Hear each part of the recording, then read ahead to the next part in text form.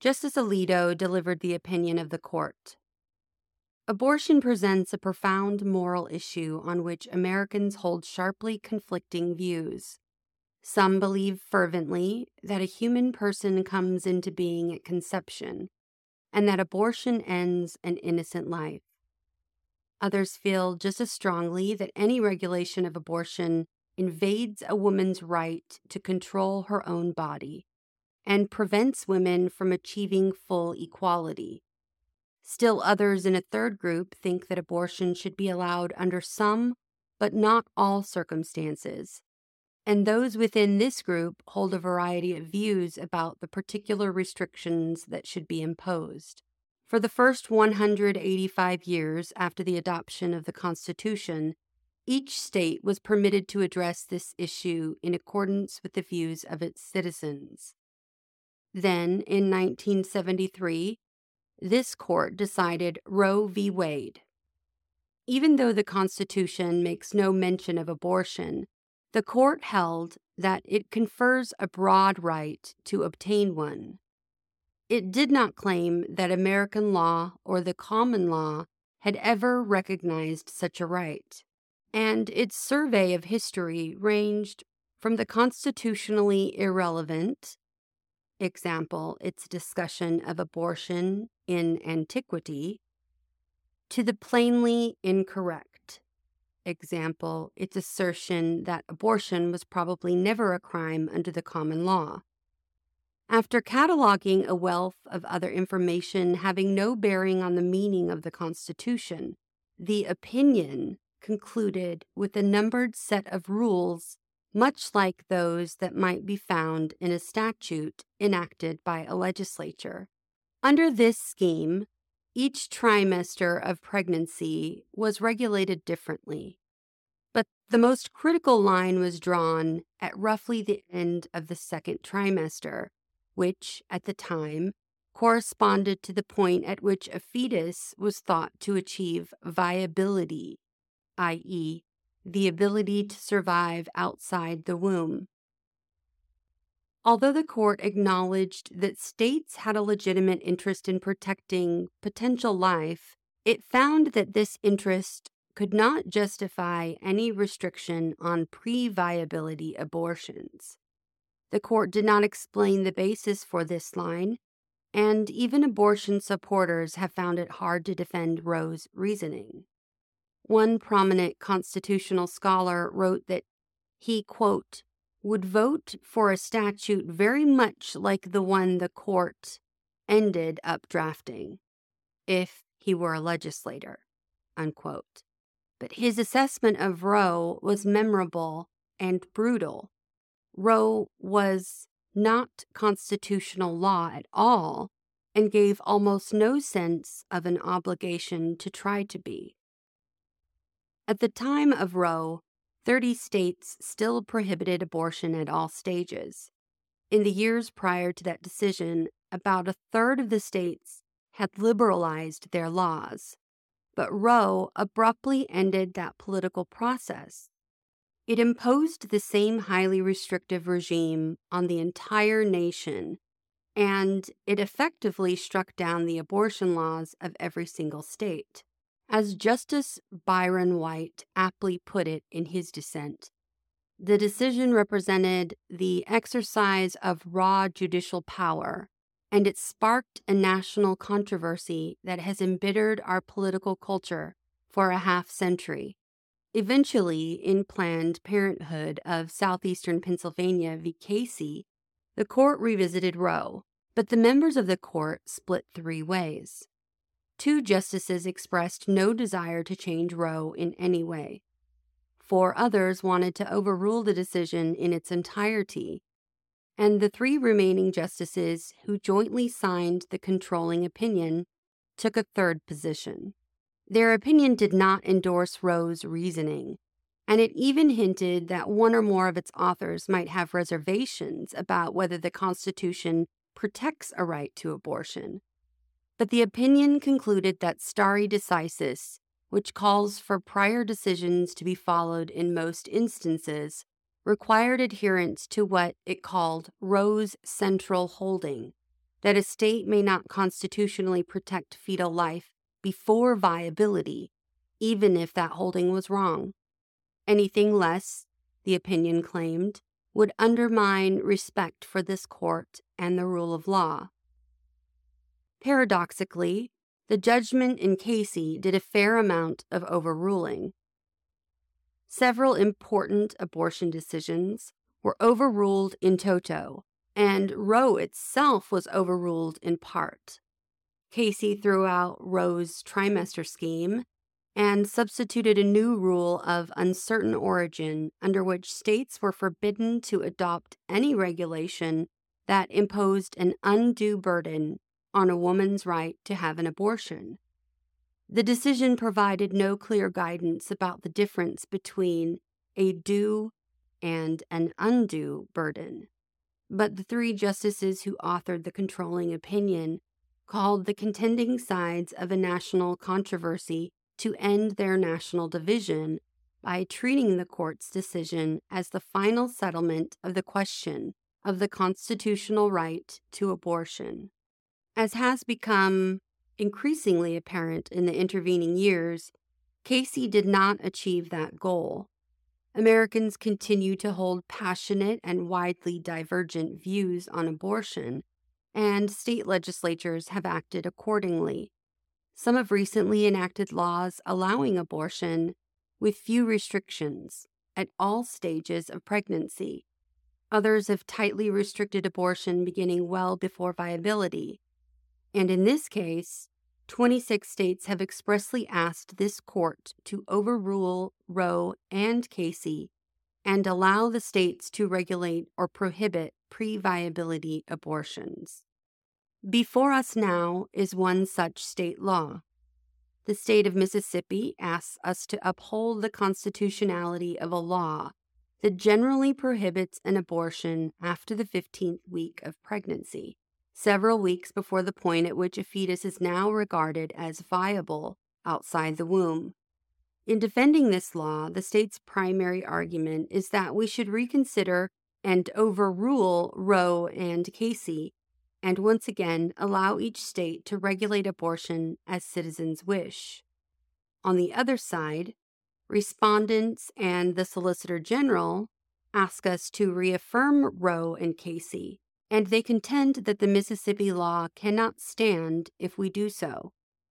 Allowing Mississippi to prohibit abortions after 15 weeks of pregnancy, they argue, would be no different than overruling Casey and Roe entirely. They contend that no half measures are available, and that we must either reaffirm or overrule Roe and Casey. We hold that Roe and Casey must be overruled. The Constitution makes no reference to abortion, and no such right is implicitly protected by any constitutional provision, including the one in which the defenders of Roe and Casey now chiefly rely, the Due Process Clause of the 14th Amendment. That provision has been held to guarantee some rights that are not mentioned in the Constitution, but any such right must be deeply rooted in this nation's history and tradition and implicit in the concept of ordered liberty. The right to abortion does not fall within this category. Until the latter part of the 20th century, such a right was entirely unknown in American law. Indeed, when the 14th Amendment was adopted, 3/4 of the states made abortion a crime at all stages of pregnancy. The abortion right is also critically different from any other right that this court has held to fall within the 14th Amendment's protection of liberty.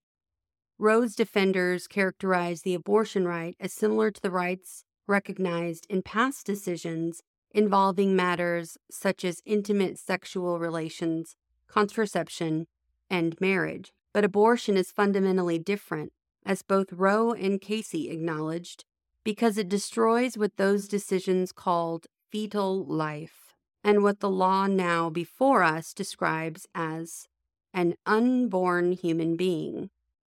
Stare decisis, The doctrine on which Casey's controlling opinion was based does not compel unending adherence to Roe's abuse of judicial authority. Roe was egregiously wrong from the start. Its reasoning was exceptionally weak, and the decision has had damaging consequences. And far from bringing about a national settlement of the abortion issue, Roe and Casey have inflamed debate and deepened division. It is time to heed the Constitution and return the issue of abortion to the people's elected representatives. The permissibility of abortion and the limitations upon it are to be resolved like most important questions in our democracy, by citizens trying to persuade one another and then voting. That is what the Constitution and the rule of law demand. The law at issue in this case, Mississippi's Gestational Age Act, contains this central provision, quote, "Except in a medical emergency or in the case of a severe fetal abnormality, a person shall not intentionally or knowingly perform or induce an abortion of an unborn human being if the probable gestational age of the unborn human being has been determined to be greater than 15 weeks. To support this act, the legislature made a series of factual findings. It began by noting that, at the time of enactment, only 6 countries besides the United States permitted non-therapeutic or elective abortion on demand after the 20th week of gestation. The legislature then found that at 5 or 6 weeks gestational age, an unborn human being's heart begins beating. At 8 weeks, the unborn human being begins to move about in the womb. At 9 weeks, all basic physiological functions are present. At 10 weeks, vital organs begin to function, and hair, fingernails, and toenails begin to form. At 11 weeks, an unborn human being's diaphragm is developing, and he or she may move about freely in the womb. And at 12 weeks, the unborn human being has taken on the human form in all relevant aspects. It found that most abortions after 15 weeks employed dilation and evacuation procedures, which involved the use of surgical instruments to crush and tear the unborn child. And it concluded that the intentional commitment of such acts for the non-therapeutic or elective reasons is a barbaric practice, dangerous for the maternal patient, and demeaning to the medical profession. Respondents are an abortion clinic, Jackson Women's Health Organization, and one of its doctors. On the day the Gestational Age Act was enacted, respondents filed suit in federal district court against various Mississippi officials, alleging that the act violated this court's precedents, establishing a constitutional right to abortion.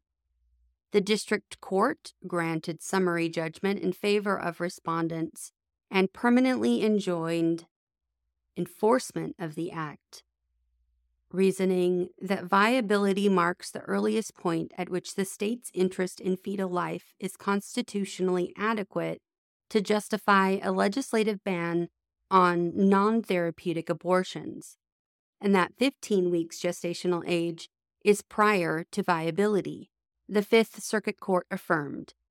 We granted certiorari to resolve the question whether all pre-viability prohibitions on elective abortions are unconstitutional. Petitioners' primary defense of the Mississippi Gestational Age Act is that Roe and Casey were wrongly decided and that the act is constitutional because it satisfies rational basis review. Respondents answer that allowing Mississippi to ban pre-viability abortions would be no different than overruling Casey and Roe entirely. They tell us that no half measures are available. We must either reaffirm or overrule Roe and Casey. We begin by considering the critical question whether the Constitution, properly understood, confers a right to obtain an abortion. Skipping over that question, the controlling opinion in Casey reaffirmed Roe's central holding, based solely on the doctrine of stare decisis. But as we will explain, the proper application of stare decisis required an assessment of the strength of the grounds on which Roe was based. We therefore turn to the question that the Casey plurality did not consider, and we address that question in 3 steps.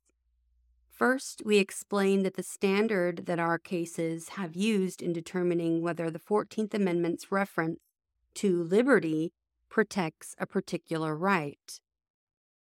Second, we examine whether the right at issue in this case is rooted in our nation's history and tradition, and whether it is an essential component of what we have described as ordered liberty.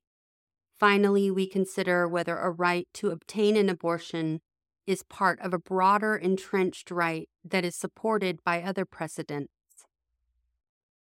Constitutional analysis must begin with the language of the instrument, which offers a fixed standard for ascertaining what our founding document means.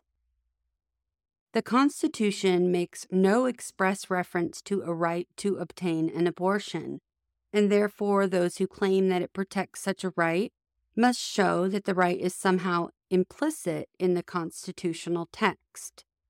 Roe, however, was remarkably loose in its treatment of the constitutional text. It held that the abortion right, which is not mentioned in the Constitution, is part of a right to privacy, which is also not mentioned. And that privacy right, Roe observed, had been found to spring from no fewer than 5 different constitutional provisions: the 1st, 4th, 5th, 9th, and 14th Amendments. The court's discussion left open at least 3 ways in which some combination of these provisions could protect the abortion right. One possibility was that the right was founded in the 9th Amendment's reservation of rights to the people.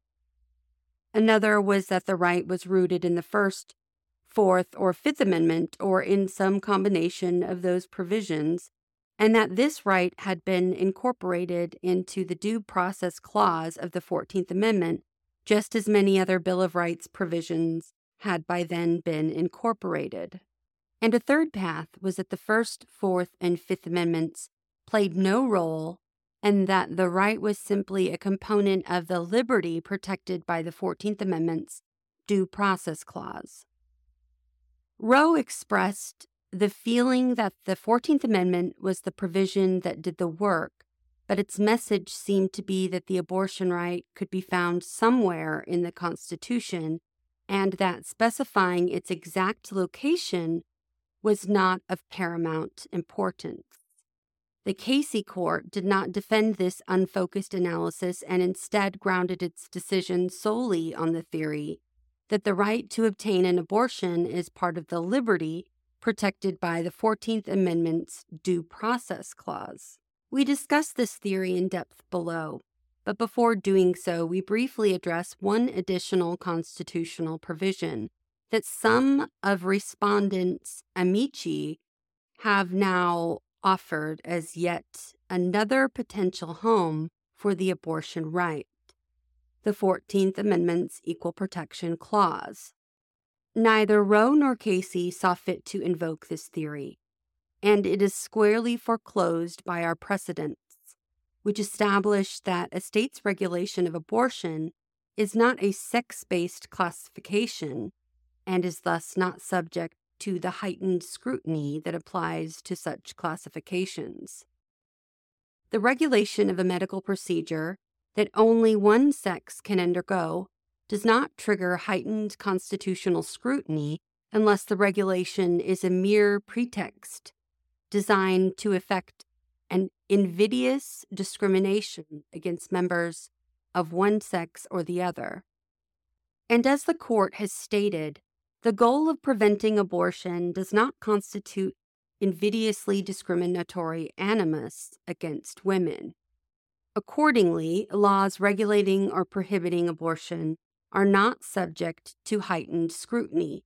Rather, they are governed by the same standard of review as other health and safety measures. With this new theory addressed, we turn to Casey's bold assertion that the abortion right is an aspect of the liberty protected by the Due Process Clause of the 14th Amendment. The underlying theory on which this argument rests, that the 14th Amendment's Due Process Clause provides substantive as well as procedural protection for liberty, has long been controversial, but our decisions have held that the Due Process Clause protects two categories of substantive rights. The first consists of rights guaranteed by the first 8 amendments.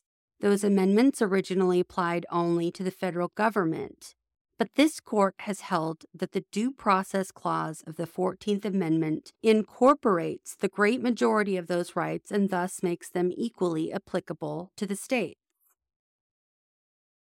The second category, which is the one in question here, comprises a select list of fundamental rights that are not mentioned anywhere in the Constitution. In deciding whether a right falls into either of these categories, the court has long asked whether the right is deeply rooted in our history and tradition and whether it is essential to our nation's scheme of ordered liberty. And in conducting this inquiry, we have engaged in a careful analysis of the history of the right at issue. Justice Ginsburg's opinion for the court in Timms is a recent example.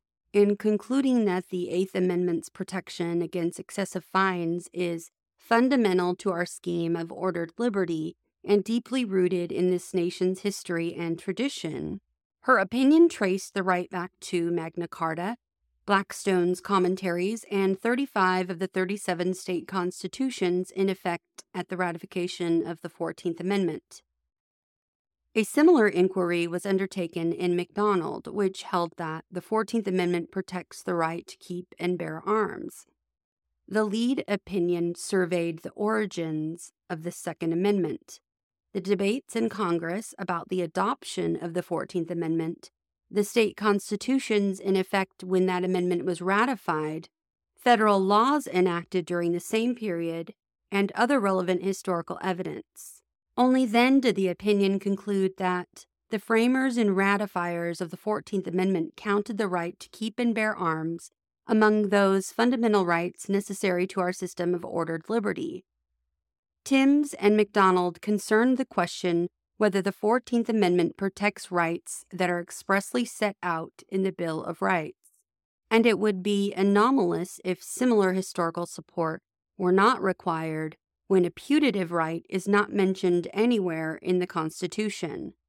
Thus, in Glucksberg, which held that the Due Process Clause does not confer a right to assisted suicide, the court surveyed more than 700 years of Anglo-American common law tradition and made clear that a fundamental right must be objectively, deeply rooted in this nation's history and tradition. Historical inquiries of this nature are essential whenever we are asked to recognize a new component of the liberty protected by the Due Process Clause, because the term liberty alone provides little guidance. Liberty is a capacious term. As Lincoln once said, we all declare for liberty. But in using the same word, we do not all mean the same thing. In a well-known essay, Isaiah Berlin reported that historians of ideas had cataloged more than 200 different senses in which the term had been used. In interpreting what is meant by the 14th Amendment's reference to liberty, we must guard against the natural human tendency to confuse what that amendment protects with our own ardent views about the liberty that Americans should enjoy. That is why the court has long been reluctant to recognize rights that are not mentioned in the Constitution. Substantive due process has at times been a treacherous field for this court, and it has sometimes led the court to usurp authority that the Constitution entrusts to the people's elected representatives. As the court cautioned in Glucksberg, we must exercise the utmost care whenever we are asked to break new ground in this field, lest the liberty protected by the Due Process Clause be subtly transformed into the policy preferences of the members of this court. On occasion, when the court has ignored the appropriate limits imposed by respect for the teachings of history, it has fallen into the free-willing judicial policymaking that characterized discredited decisions such as Lochner v. New York. The court must not fall prey to such an unprincipled approach. Instead, guided by the history and tradition that map the essential components of our nation's concept of ordered liberty, we must ask what the 14th Amendment means by the term liberty. When we engage in that inquiry in the present case, the clear answer is that the 14th Amendment does not protect the right to an abortion. Until the latter part of the 20th century, there was no support in American law for a constitutional right to obtain an abortion. No state constitutional provision had recognized such a right. Until a few years before Roe was handed down, no federal or state court had recognized such a right, nor had any scholarly treatise of which we are aware. And although law review articles are not reticent about advocating new rights, the earliest article proposing a constitutional right to abortion that has come to our attention was published only a few years before Roe. Not only was there no support for such a constitutional right until shortly before Roe, but abortion had long been a crime in every single state. At common law, abortion was criminal in at least some stages of pregnancy and was regarded as unlawful and could have very serious consequences at all stages. American law followed the common law until a wave of statutory restrictions in the 1800s expanded criminal liability for abortions. By the time of the adoption of the 14th Amendment, 3/4 of the states had made abortion a crime at any stage of pregnancy, and the remaining states would soon follow. Roe either ignored or misstated this history, and Casey declined to reconsider Roe's faulty historical analysis. It is therefore important to set the record straight. We begin with the common law, under which abortion was a crime at least after quickening, i.e., the first felt movement of the fetus in the womb, which usually occurs between the 16th and 18th week of pregnancy. The eminent common law authorities all describe abortion after quickening as criminal. Henry de Bracton's 13th century treatise explained that if a person has struck a pregnant woman or has given her poison, whereby he has caused abortion, if the fetus be already formed and animated, and particularly if it be animated, he commits homicide. Sir Edward Coke's 17th century treatise likewise asserted that abortion of a quick child was murder if the child be born alive, and a great misprison if the child dies in her body. 2 treatises by Sir Matthew Hale likewise described abortion of a quick child who died in the womb as a great crime and a great misprison. And writing near the time of the adoption of our Constitution, William Blackstone explained that abortion of a quick child was by the ancient law homicide or manslaughter, and at least a very heinous misdemeanor. English cases dating all the way back to the 13th century corroborate the treatise's statement that abortion was a crime.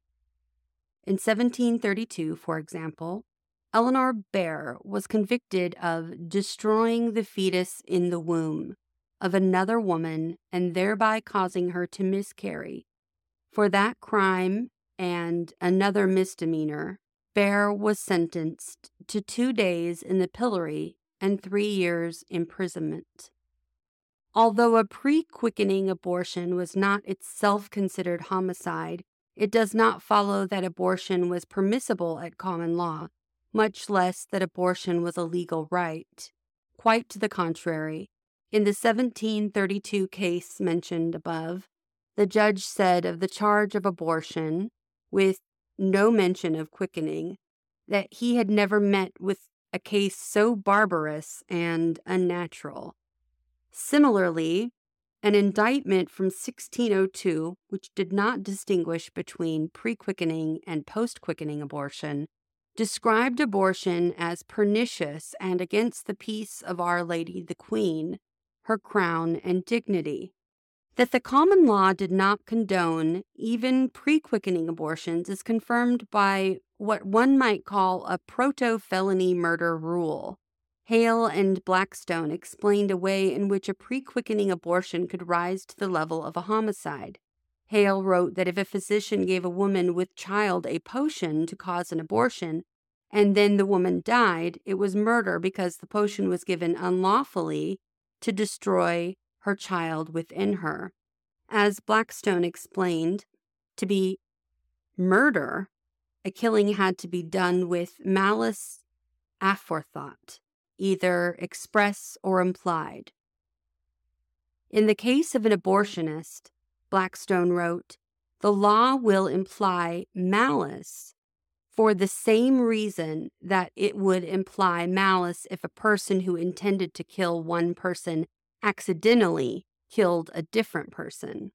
Quote, if one shoots at A and misses him but kills B, this is murder, because of the previous felonious intent which the law transfers from one to the other. The same is the case where one lays poison for A and B, against whom the prisoner had no malicious intent, takes it and kills him. This is likewise murder.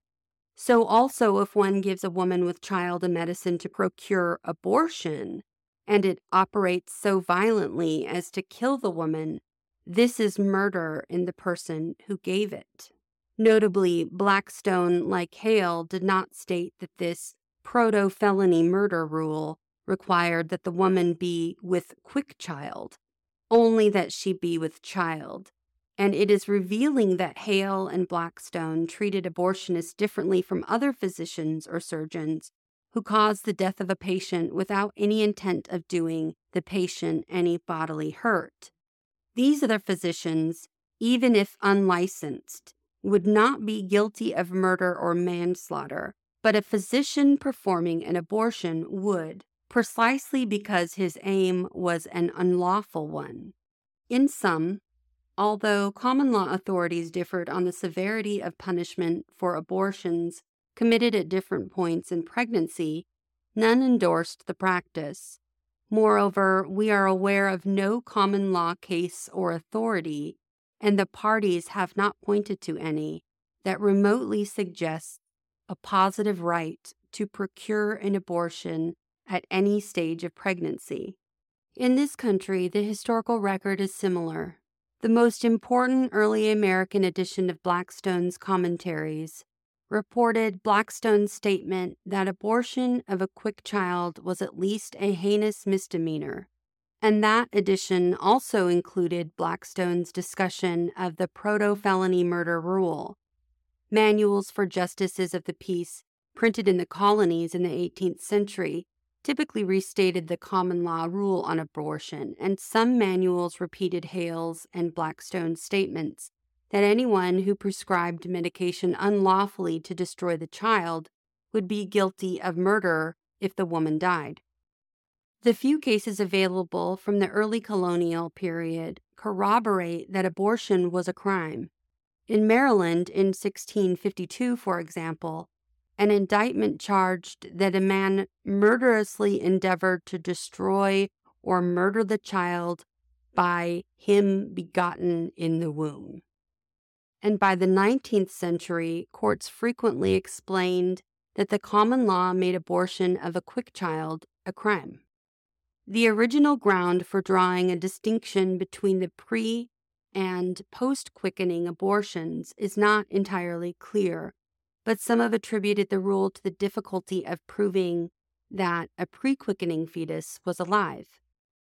At that time, there were no scientific methods for detecting pregnancy in its early stages, and thus, as one court put it in 1872, until the period of quickening, there is no evidence of life, and whatever may be said of the fetus, the law has fixed upon this period of gestation as the time when the child is endowed with life, because fetal movements are the first clearly marked and well-defined evidences of life.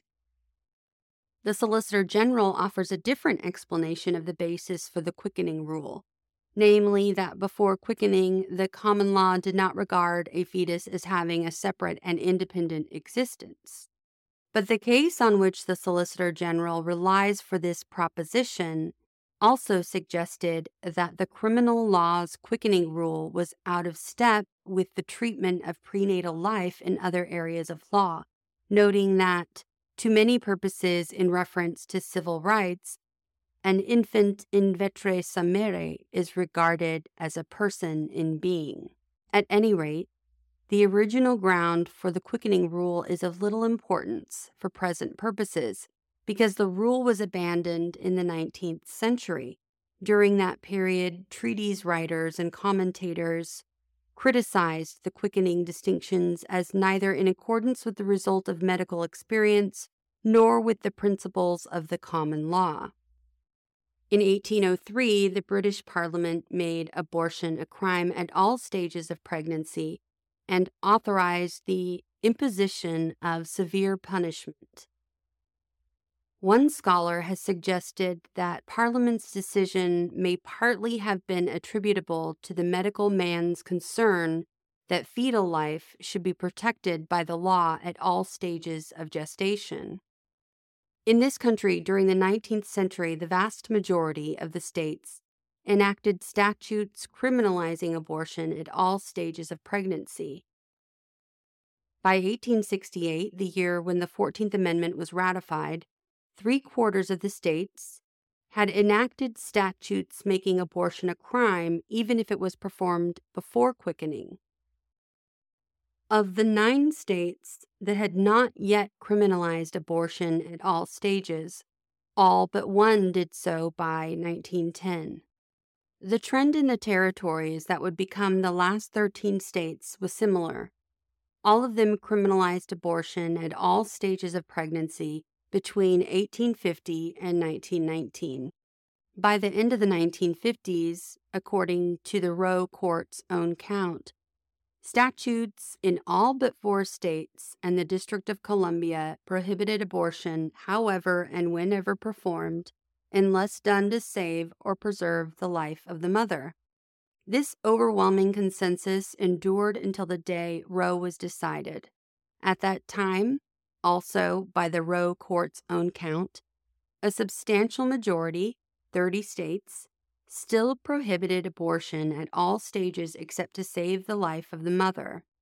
And though Roe discerned a trend toward liberalization in about 1/3 of the states, those states still criminalized some abortions and regulated them more stringently than Roe would allow. In short, the court's opinion in Roe itself convincingly refutes the notion that the abortion liberty is deeply rooted in the history or tradition of our people.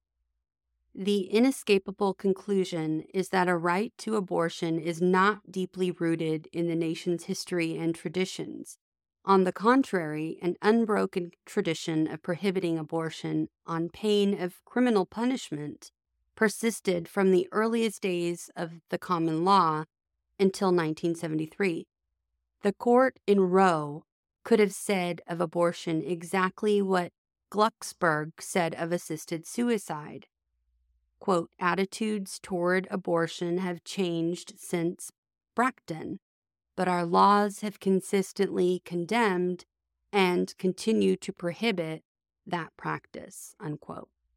Respondents and their amici have no persuasive answer to this historical evidence.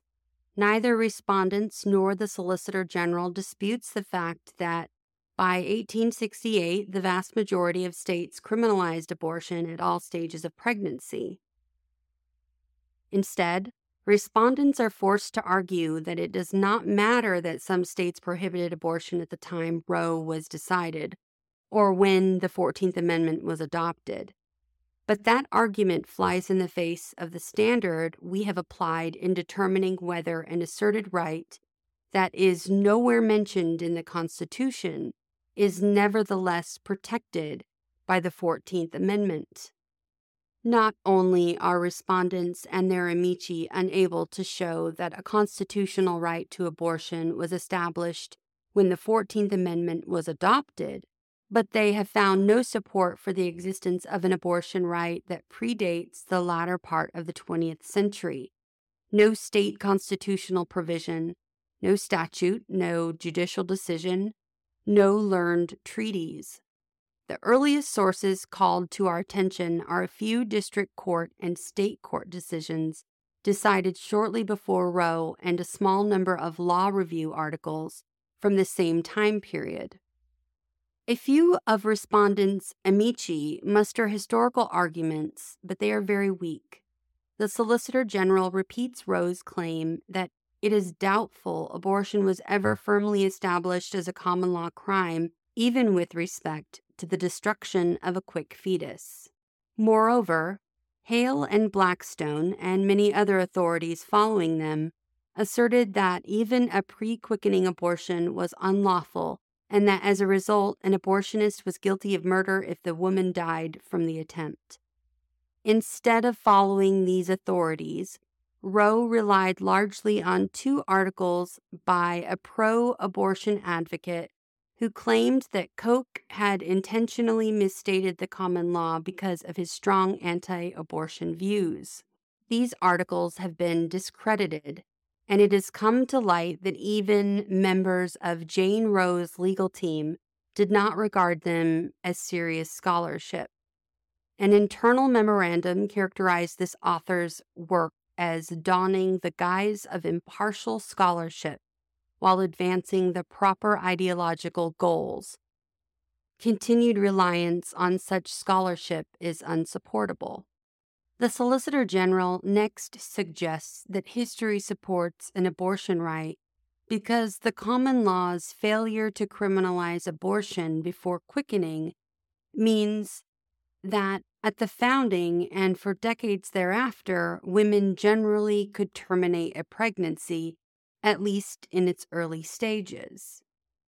But the insistence on quickening was not universal, and regardless, the fact that many states in the late 18th and early 19th century did not criminalize pre-quickening abortions does not mean that anyone thought the states lacked the authority to do so.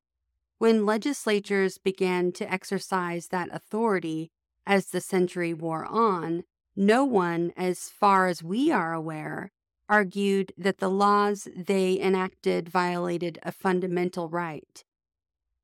That is not surprising, since common law authorities had repeatedly condemned abortion and described it as an unlawful act without regard to whether it occurred before or after quickening.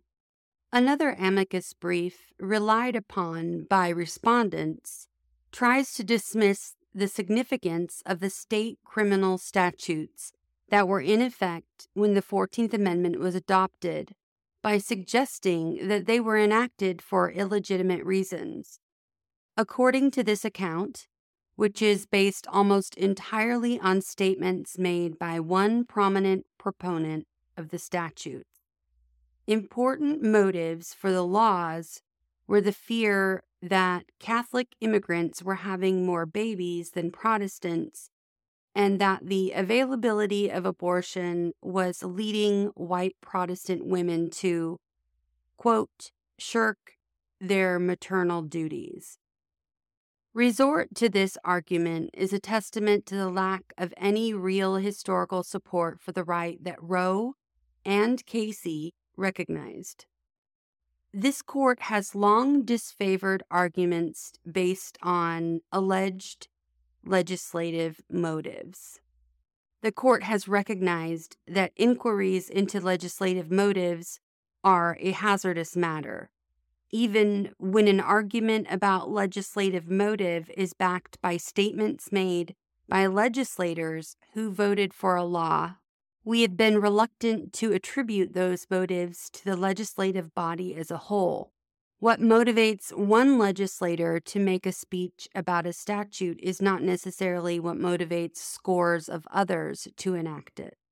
Here, the argument about legislative motive is not even based on statements by legislators, but on statements made by a few supporters of the new 19th century abortion laws. And it's quite a leap to attribute those motives to all the legislators whose votes were responsible for the enactment of those laws. Recall that at the time of the adoption of the 14th Amendment, over 3/4 of the states had adopted statutes criminalizing abortion, usually at all stages of pregnancy, and that from the early 20th century until the day Roe was handed down, every single state had such a law on its books. Are we to believe that the hundreds of lawmakers whose votes were needed to enact these laws were motivated by hostility to Catholics and women? There is ample evidence that the passage of these laws was instead spurred by a sincere belief that abortion kills a human being. Many judicial decisions from the late 19th and early 20th centuries made that point. One may disagree with this belief, and our decision is not based on any view about when a state should regard prenatal life as having rights or legally cognizable interests. But even Roe and Casey did not question the good faith of abortion opponents. And we see no reason to discount the significance of the state laws in question based on these amici's suggestions about legislative motive. Instead of seriously pressing the argument that the abortion right itself has deep roots, supporters of Roe and Casey contend that the abortion right is an integral part of a broader entrenched right. Roe termed this as a right to privacy, and Casey described it as the freedom to make intimate and personal choices that are central to personal dignity and autonomy. Casey elaborated, "At the heart of liberty is the right to define one's own concept of existence, of meaning, of the universe, and of the mystery of human life." The court did not claim that this broadly framed right is absolute, and no such claim would be plausible. While individuals are certainly free to think and to say what they wish about existence, meaning the universe and the mystery of human life, they are not always free to act in accordance with those thoughts. License to act on the basis of such beliefs may correspond to one of the many understandings of liberty, but it is certainly not ordered liberty. Ordered liberty sets limits and defines the boundary between competing interests. Roe and Casey each struck a particular balance between the interests of a woman who wants an abortion and the interests of what they termed potential life. But the people of the various states may evaluate those interests differently. In some states, voters may believe that the abortion right should be even more extensive than the right that Roe and Casey recognized. Voters in other states may wish to impose tight restrictions based on their belief that abortion destroys an unborn human being. Our nation's historical understanding of ordered liberty does not prevent the people's elected representatives from deciding how abortion should be regulated. Nor does the right to obtain an abortion have a sound basis in precedent. Casey relied on cases involving the right to marry a person of a different race. in Loving v. Virginia, the right to marry while in prison in Turner v. Safley, the right to obtain contraceptives, Griswold v. Connecticut, the right to reside with relatives, Moore v. East Cleveland, the right to make decisions about the education of one's children, Pierce v. Society of Sisters, the right not to be sterilized without consent, Skinner v. Oklahoma, and the right in certain circumstances not to undergo involuntary surgery, forced administration of drugs, or other substantially similar procedures. Respondents and the Solicitor General also rely on post-Casey decisions like Lawrence v. Texas, the right to engage in private consensual sexual acts, and Obergefell v. Hodges, the right to marry a person of the same sex.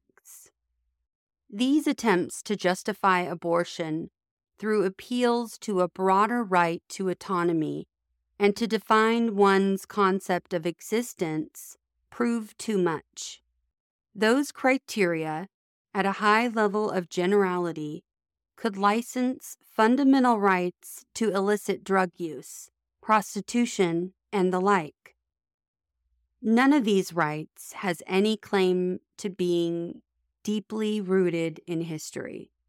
What sharply distinguishes the abortion right from the rights recognized in the cases on which Roe and Casey rely is something that both those decisions acknowledged.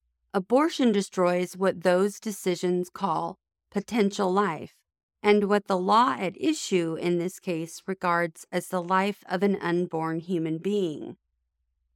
None of the other decisions cited by Roe and Casey involved the critical moral question posed by abortion. They are therefore inapposite.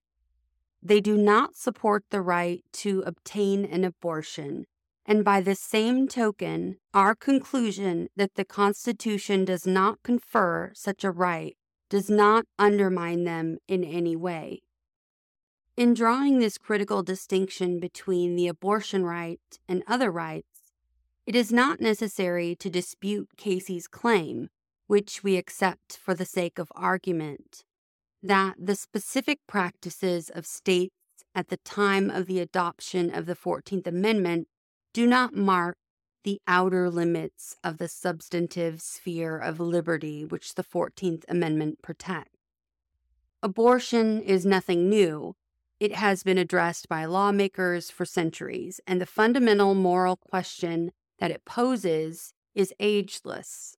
Defenders of Roe and Casey do not claim that any new scientific learning calls for a different answer to the underlying moral question, but they do contend that changes in society require the recognition of a constitutional right to obtain an abortion. Without the availability of abortion, they maintain, people will be inhibited from exercising their freedom to choose the types of relationships they desire, and women will be unable to compete with men in the workplace and in other endeavors. Americans who believe that abortion should be restricted press countervailing arguments about modern developments. They note that attitudes about the pregnancy of unmarried women have changed drastically, that federal and state laws ban discrimination on the basis of pregnancy, that leave for pregnancy and childbirth are now guaranteed by law in many cases, that the costs of medical care associated with pregnancy are covered by insurance or government assistance, that states have increasingly adopted safe haven laws which generally allow women to drop off babies anonymously, and that a woman who puts her newborn up for adoption today has little reason to fear that the baby will not find a suitable home.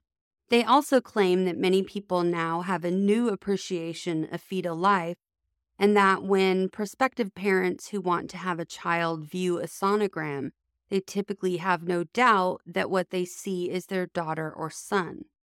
Both sides make important policy arguments, but supporters of Roe and Casey must show that this court has the authority to weigh those arguments and decide how abortion may be regulated in the states. They have failed to make that showing, and we thus return the power to weigh those arguments to the people and their elected representatives. The dissent is very candid that it cannot show that a constitutional right to abortion has any foundation, let alone a deeply rooted one, in this nation's history and tradition. The dissent does not identify any pre-Roe authority that supports such a right. No state constitutional provision or statute, no federal or state judicial precedent, not even a scholarly treatise. Nor does the dissent dispute the fact that abortion was illegal at common law, at least after quickening, that the 19th century saw a trend toward criminalization of pre-quickening abortions, that by 1868, a supermajority of states had enacted statutes criminalizing abortion at all stages of pregnancy, that by the late 1950s, at least 46 states prohibited abortion, however and whenever performed, except if necessary to save the life of the mother, and that when Roe was decided in 1973, similar statutes were still in effect in 30 states. The dissent's failure to engage with this long tradition is devastating to its position. We have held that the established method of substantive due process analysis requires that an unenumerated right be deeply rooted in this nation's history and tradition before it can be recognized as a component of the liberty protected in the Due Process Clause. But despite the dissent's professed fidelity to stare decisis, fails to seriously engage with that important precedent, which it cannot possibly satisfy. The dissent attempts to obscure this failure by misrepresenting our application of Glucksberg. The dissent suggests that we have focused only on the legal status of abortion in the 19th century. But our review of this nation's tradition extends well past that period, as explained, for more than a century after 1868, including another half-century after women gained the constitutional right to vote in 1920, it was firmly established that laws prohibiting abortion, like the Texas law at issue in Roe, were permissible exercises of state regulatory authority. And today, another half-century later, more than half of the states have asked us to overrule Roe and Casey. The dissent cannot establish that a right to abortion has ever been part of this nation's tradition.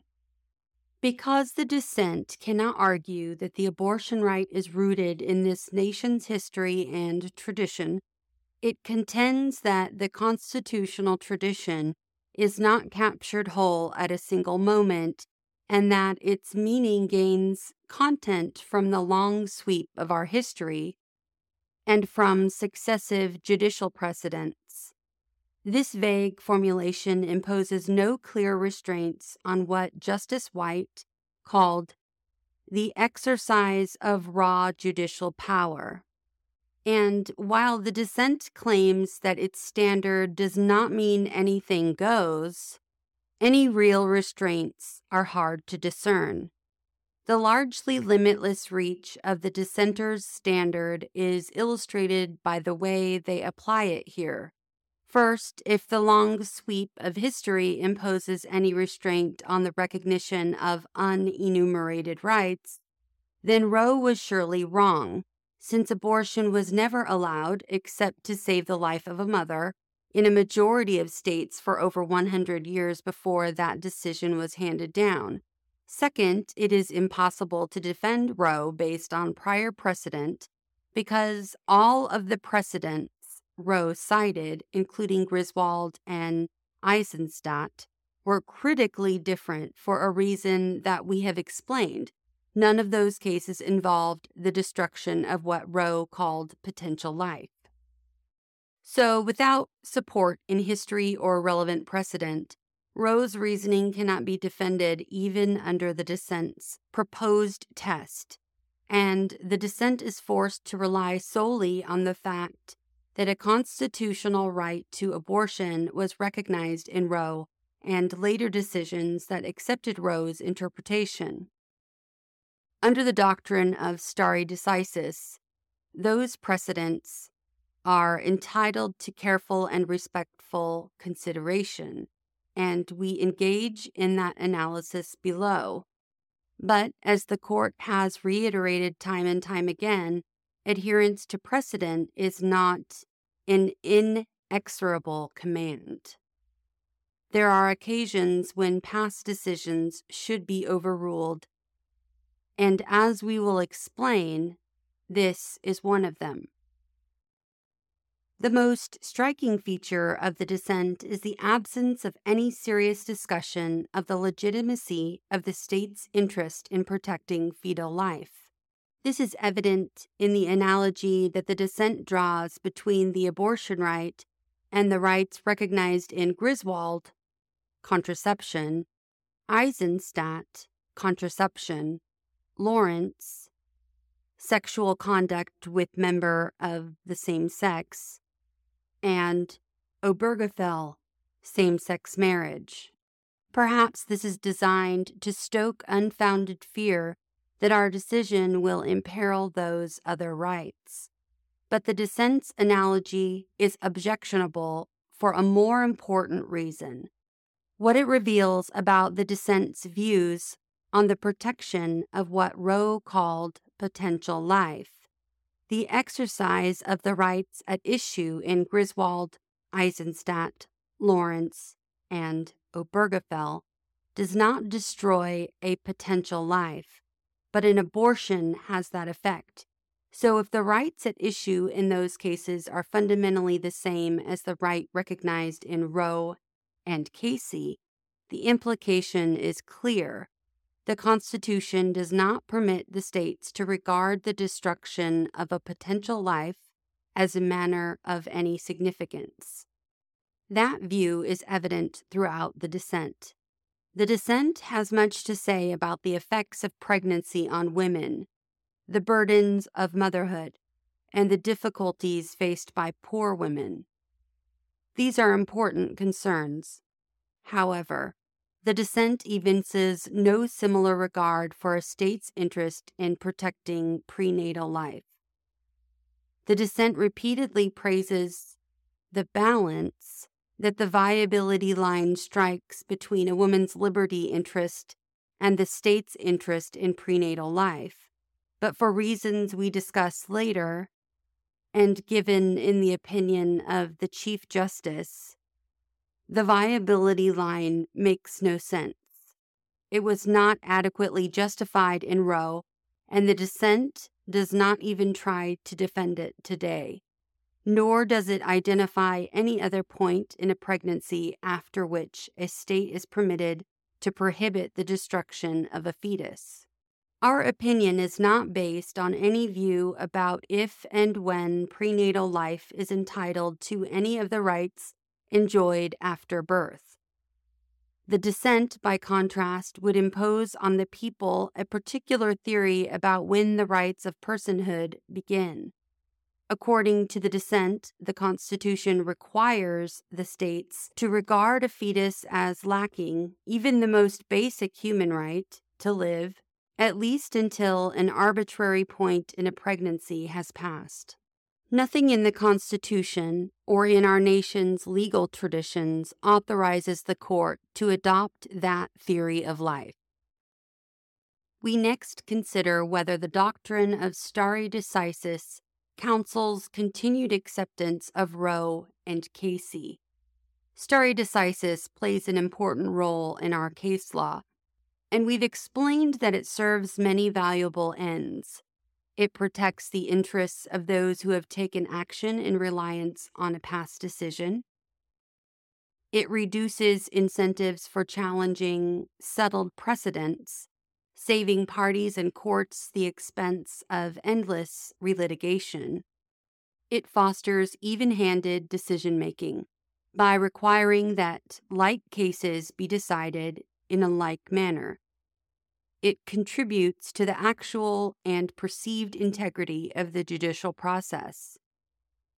And it restrains judicial hubris and reminds us to respect the judgment of those who have grappled with important questions in the past. Precedent is a way of accumulating and passing down the learning of past generations, a font of established wisdom richer than what can be found in any single judge or panel of judges. We have long recognized, however, that stare decisis is not an inexorable command, and it is at its weakest when we interpret the Constitution. It has been said that it is sometimes more important that an issue be settled than it be settled right.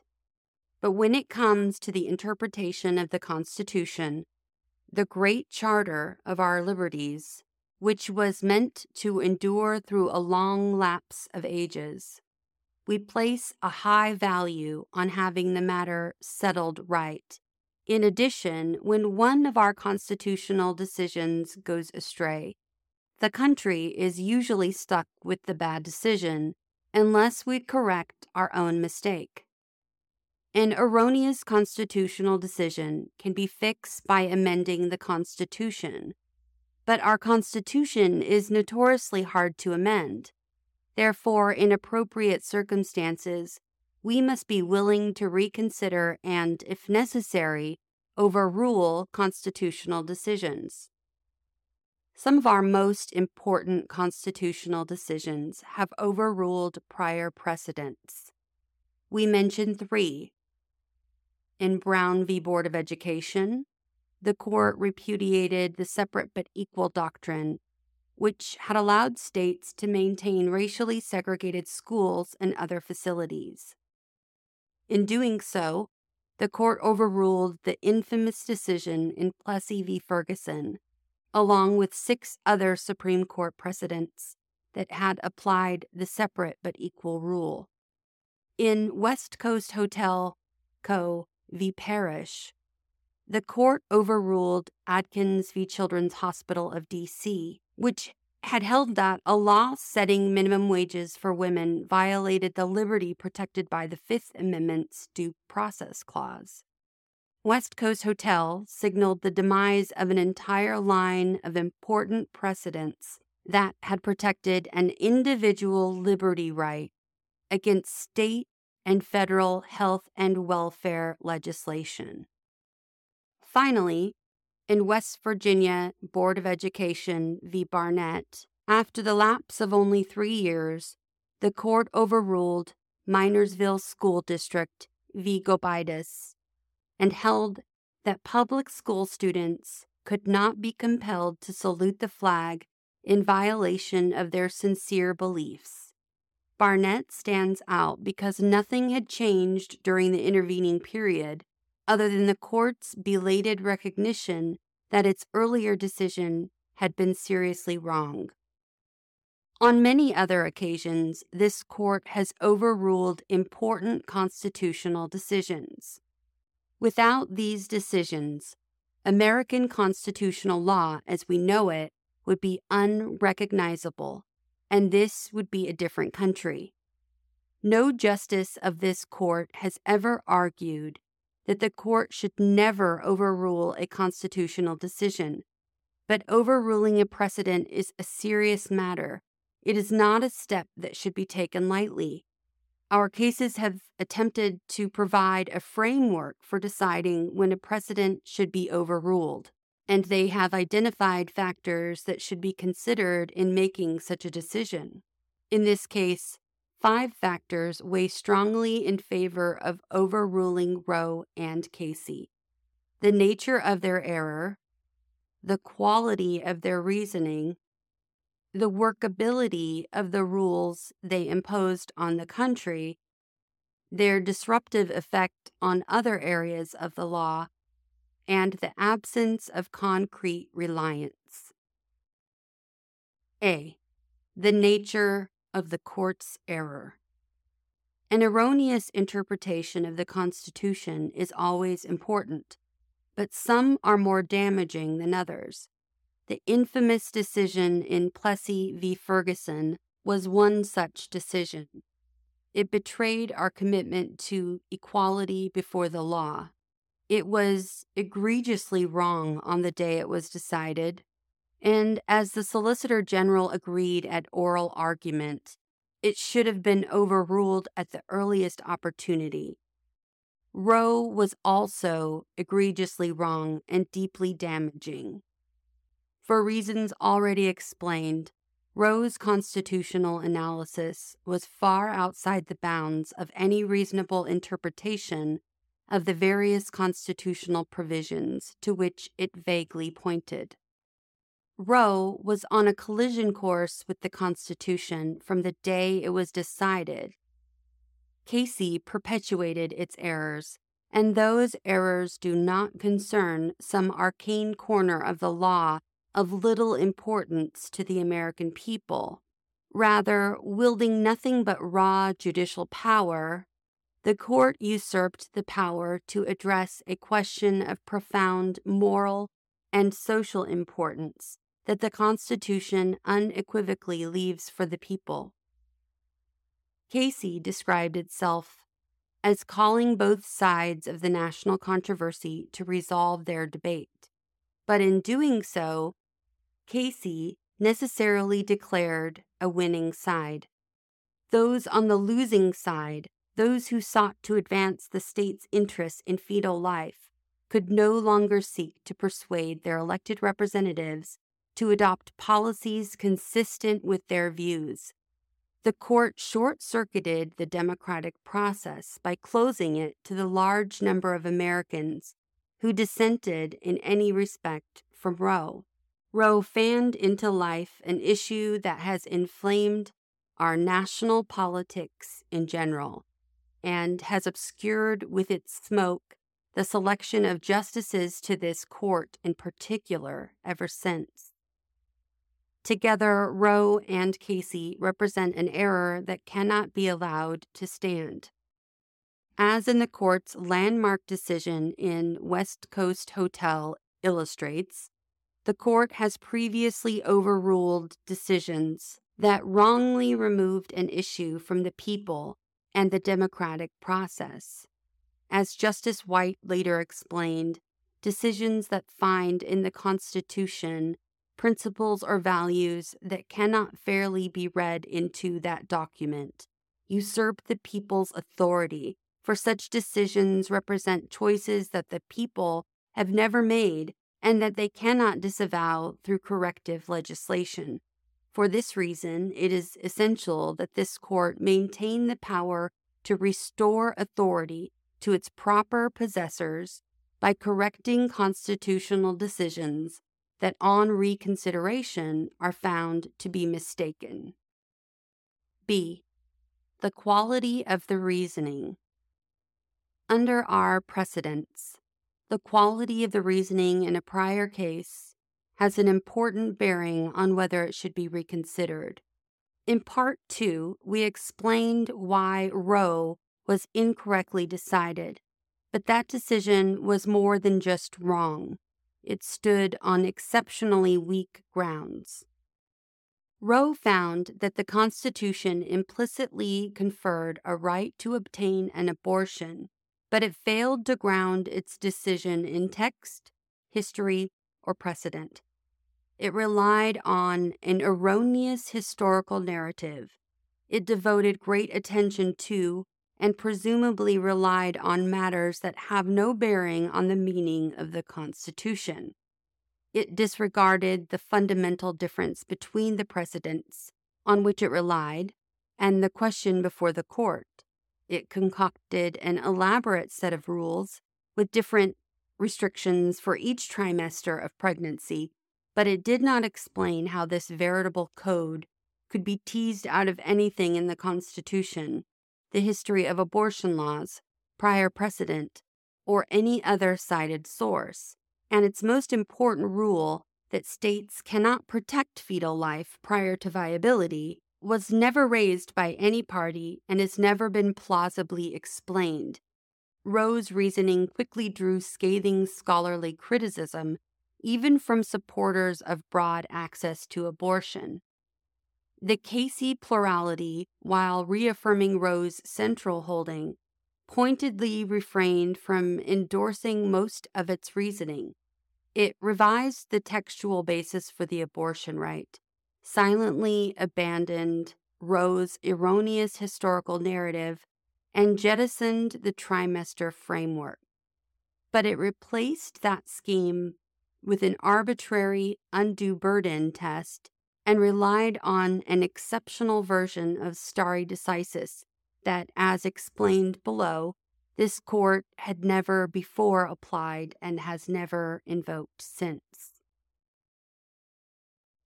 The weaknesses in Roe's reasoning are well known. Without any grounding in the constitutional text, history, or precedent, it imposed on the entire country a detailed set of rules, much like those that one might expect to find in a statute or regulation. Dividing pregnancy into 3 trimesters, the court imposed special rules for each. During the first trimester, the court announced the abortion decision and its effectuation must be left to the medical judgment of the pregnant woman's attending physician.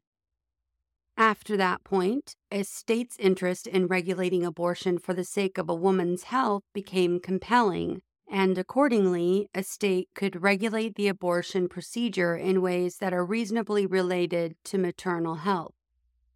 Finally, in the stage subsequent to viability, which in 1973 roughly coincided with the beginning of the 3rd trimester, the state's interest in the potentiality of human life became compelling, and therefore a state could regulate and even proscribe abortion except where it is necessary in appropriate medical judgment for the preservation of the life or health of the mother. This elaborate scheme was the court's own brainchild.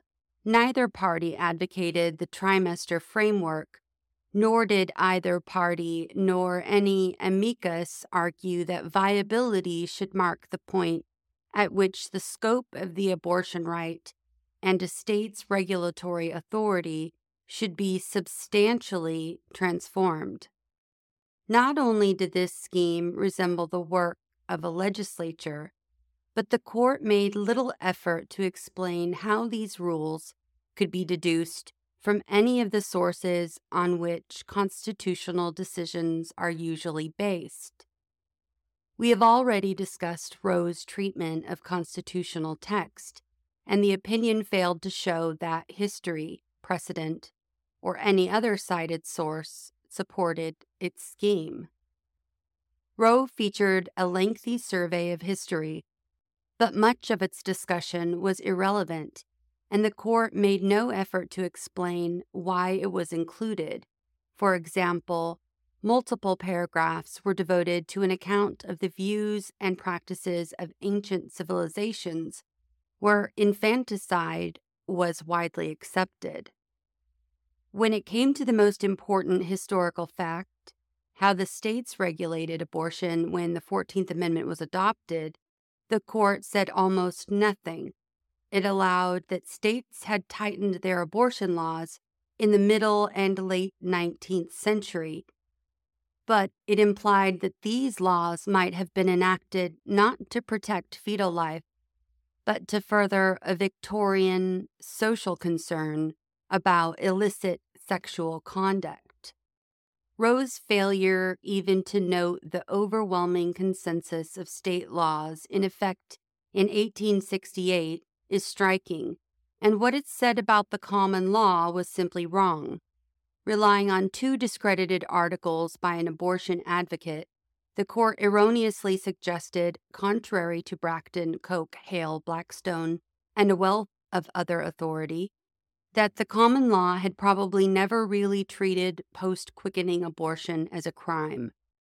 This erroneous understanding appears to have played an important part in the court's thinking, because the opinion cited the lenity of the common law as one of the 4 factors that informed its decision. After surveying history, the opinion spent many paragraphs conducting the sort of fact-finding that might be undertaken by a legislative committee. This included a lengthy account of the position of the American Medical Association and the position of the American Public Health Association, as well as the vote by the American Bar Association's House of Delegates in February 1972 on proposed abortion legislation. Also noted were a British judicial decision handed down in 1939 and a new British abortion law enacted in 1967. The court did not explain why these sources shed light on the meaning of the Constitution, and not one of them adopted or advocated anything like the scheme that Roe imposed on the country. Finally, after all this, the court turned to precedent. Citing a broad array of cases, the court found support for a constitutional right of personal privacy, but it conflated 2 very different meanings of the term: the right to shield information from disclosure and the right to make and implement important personal decisions without governmental interference. Only the cases involving this second sense of the term could have any possible relevance to the abortion issue, and some of the cases in that category involved personal decisions that were obviously very, very far afield. What remained was a handful of cases having something to do with marriage or procreation, but none of these decisions involved what is distinctive about abortion: its effect on what Roe termed potential life. When the court summarized the basis for the scheme it imposed on the country, it asserted that its rules were consistent with the following: 1. The relative weights of the respective interests involved; 2. The lessons and examples of medical and legal history; 3. The lenity of the common law; and 4. The demands of the profound problems of the present day. Put aside the second and third factors, which were based on the court's flawed account of history, and what remains are precisely the sort of considerations that legislative bodies often take into account when they draw lines that accommodate competing interests. The scheme Roe produced looked like legislation, and the court provided the sort of explanation that might be expected from a legislative body. What Roe did not provide was any cogent justification for the lines it drew. Why, for example, does a state have no authority to regulate first trimester abortions for the purpose of protecting a woman's health? The court's only explanation was that mortality rates for abortion at that stage were lower than the mortality rates for childbirth.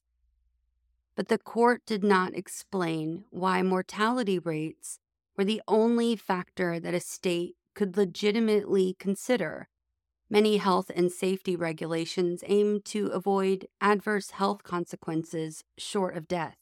And the court did not explain why it departed from the normal rule that courts defer to when the judgments of legislatures in areas fraught with medical and scientific uncertainties. An even more glaring deficiency was Roe's failure to justify the critical distinction it drew between pre- and post-viability abortions. Here is the court's entire explanation. With respect to the state's important and legitimate interest in potential life, the compelling point is at viability. This is so because the fetus then presumably has the capability of meaningful life outside the womb. As Professor Lawrence Tribe has written, clearly this mistakes a definition for a syllogism. The definition of a viable fetus is one that is capable of surviving outside the womb. But why is this the point at which the state's interest becomes compelling? If, as Roe held, a state's interest in protecting prenatal life is compelling after viability, why isn't that interest equally compelling before viability? Roe did not say, and no explanation is apparent. This arbitrary line has not found much support among philosophers and ethicists who have attempted to justify a right to abortion. Some have argued that a fetus should not be entitled to legal protection until it acquires the characteristics that they regard as defining what it means to be a person. Among the characteristics that have been offered as essential attributes of personhood are sentience, self-awareness, the ability to reason, or some combination thereof. By this logic, it would be an open question whether even born individuals, including young children or those afflicted with certain developmental or medical conditions, merit protection as persons.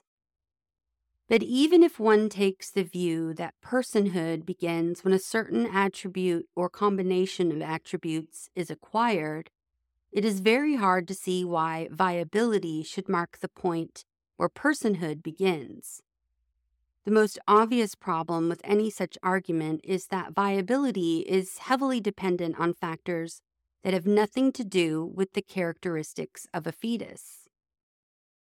One is the state of neonatal care at a particular point in time. Due to the development of new equipment and improved practices, the viability line has changed over the years. In the 19th century, a fetus may not have been viable until the 32nd or 33rd week of pregnancy, or even later. When Roe was decided, viability was gauged at roughly 28 weeks. Today, respondents draw the line at 23 or 24 weeks. So according to Roe's logic, states now have a compelling interest in protecting a fetus with a gestational age of, say, 26 weeks. But in 1973, states did not have an interest in protecting an identical fetus. How can that be? Viability also depends on the quality of the available medical facilities. Thus, a 24-week-old fetus may be viable if a woman gives birth in a city with hospitals that provide advanced care for very premature babies. But if the woman travels to a remote area far from any such hospital, the fetus may no longer be viable. On what ground could the constitutional status of a fetus depend on the pregnant woman's location? And if viability is meant to mark a line having universal moral significance, can it be that a fetus that is viable in a big city in the United States has a privileged moral status not enjoyed by an identical fetus in a remote area of a poor country?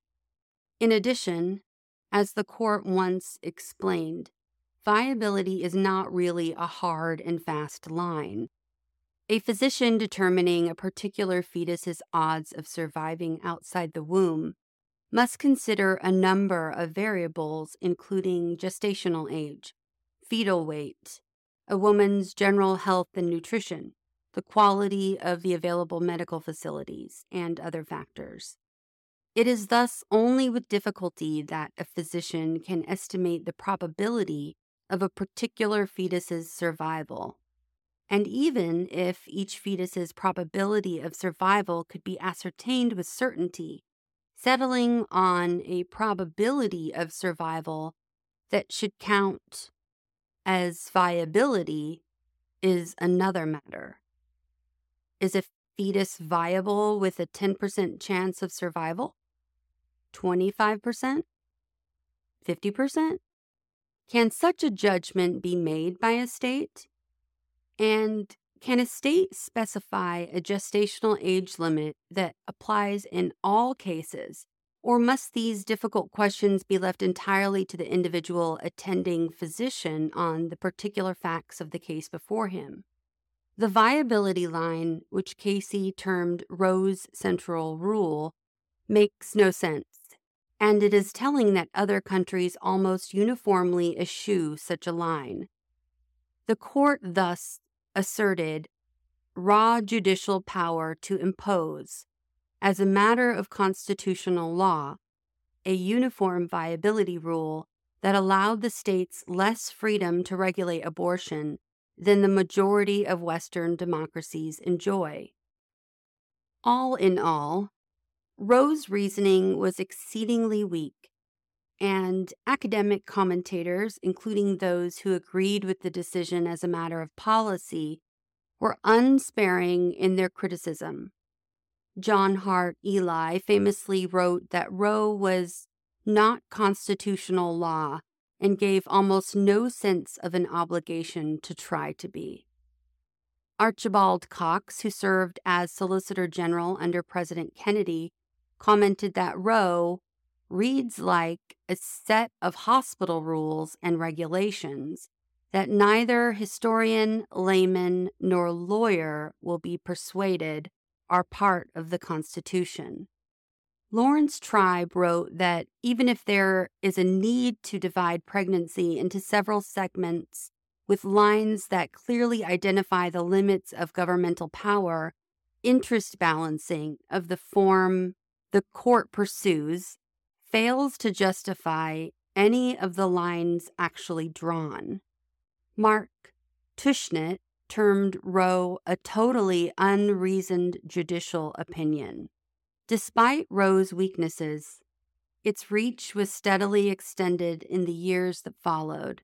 The court struck down laws requiring that second trimester abortions be performed only in hospitals, that minors obtain parental consent, that women give written consent after being informed of the status of the developing prenatal life and the risks of abortion, that women wait 24 hours for an abortion, that a physician determine viability in a particular manner, that a physician performing a post-viability abortion use the technique most likely to preserve the life of the fetus, and that fetal remains be treated in a humane and sanitary manner. Justice White complained that the court was engaging in unrestrained imposition of its own extra-constitutional value preferences, and the United States, as amicus curiae, asked the court to overrule Roe 5 times in the decade before Casey, and then asked the court to overrule it once more in Casey itself. When Casey revisited Roe almost 20 years later, very little of Roe's reasoning was defended or preserved. The court abandoned any reliance on a privacy right and instead grounded the abortion right entirely on the 14th Amendment's Due Process Clause. The court did not reaffirm Roe's erroneous account of abortion history. In fact, none of the justices in the majority said anything about the history of the abortion right. And as for precedent, the court relied on essentially the same body of cases that Roe had cited. Thus, with respect to the standard grounds for constitutional decision-making, text, history, and precedent, Casey did not attempt to bolster Roe's reasoning. The court also made no real effort to remedy one of the greatest weaknesses in Roe's analysis, its much criticized discussion of viability. The court retained what it called Roe's central holding, that a state may not regulate pre-viability abortions for the purpose of protecting fetal life, but it provided no principled defense of the viability line. Instead, it merely rephrased what Roe had said, stating that viability marked the point at which the independent existence of a second life can, in reason and fairness, be the object of state protection that now overrides the rights of the woman.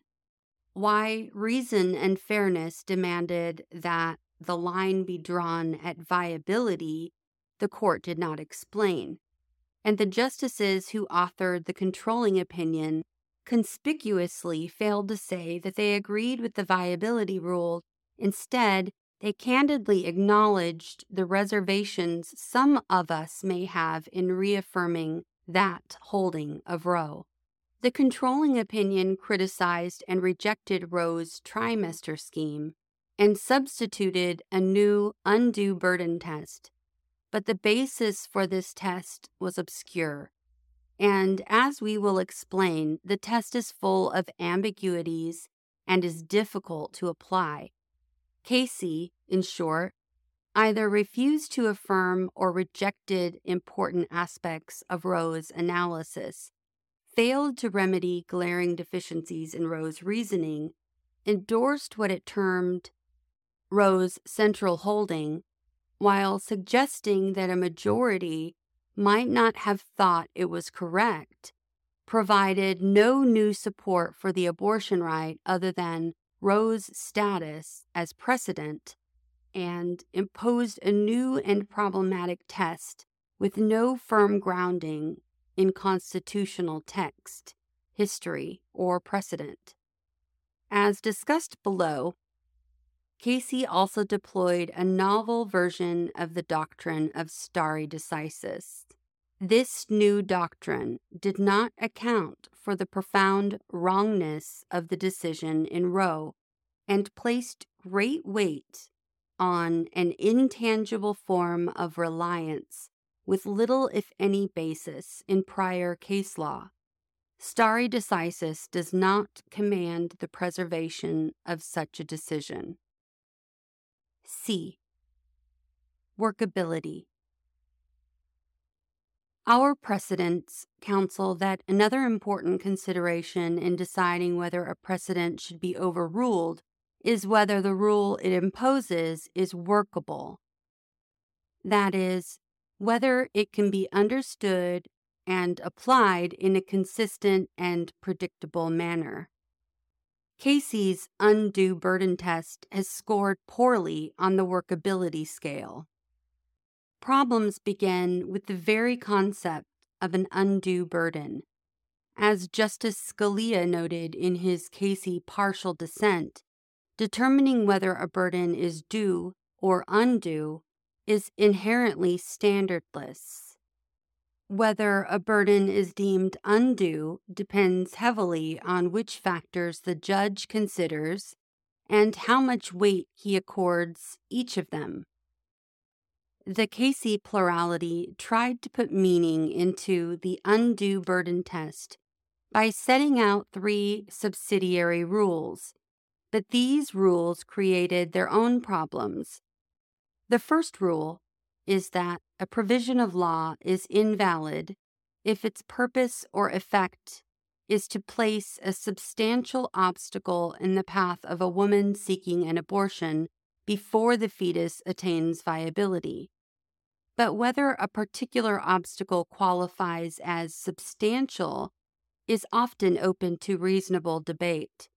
In the sense relevant here, substantial means of ample or considerable amount, quantity, or size. This ambiguity is a problem, and the second rule, which applies at all stages of a pregnancy, muddies things further. It states that measures designed to ensure that the woman's choice is informed are constitutional so long as they do not impose an undue burden on the right. To the extent that this rule applies to pre-viability abortions, it overlaps with the first rule and appears to impose a different standard. Consider a law that imposes an insubstantial obstacle but serves little purpose. As applied to a pre-viability abortion, would such a regulation be constitutional on the ground that it does not impose a substantial obstacle? Or would it be unconstitutional on the ground that it creates an undue burden because the burden it imposes, though slight, outweighs its negligible benefits? Casey does not say, and this ambiguity would lead to confusion down the line. The third rule complicates the picture even more. Under that rule, unnecessary health regulations that have the purpose or effect of presenting a substantial obstacle to a woman seeking an abortion impose an undue burden on the right. This rule contains no fewer than 3 vague terms. It includes the two already discussed, undue burden and substantial obstacle, even though they are inconsistent. And it adds a third ambiguous term when it refers to unnecessary health regulations. The term necessary has a range of meanings from essential to merely useful. Casey did not explain the sense in which the term is used in this rule. In addition to these problems, one more applies to all 3 rules. They all call on courts to examine a law's effect on women, but a regulation may have a very different impact on different women for a variety of reasons, including their places of residence, financial resources, family situations, work and personal obligations, knowledge about fetal development and abortion, psychological and emotional disposition and condition, and the firmness of their desire to obtain abortions. In order to determine whether a regulation presents a substantial obstacle to women, a court needs to know which set of women it should have in mind and how many of the women in this set must find that an obstacle is substantial. Casey provided no clear answer to these questions. It said that a regulation is unconstitutional if it imposes a substantial obstacle in a large fraction of cases in which it is relevant.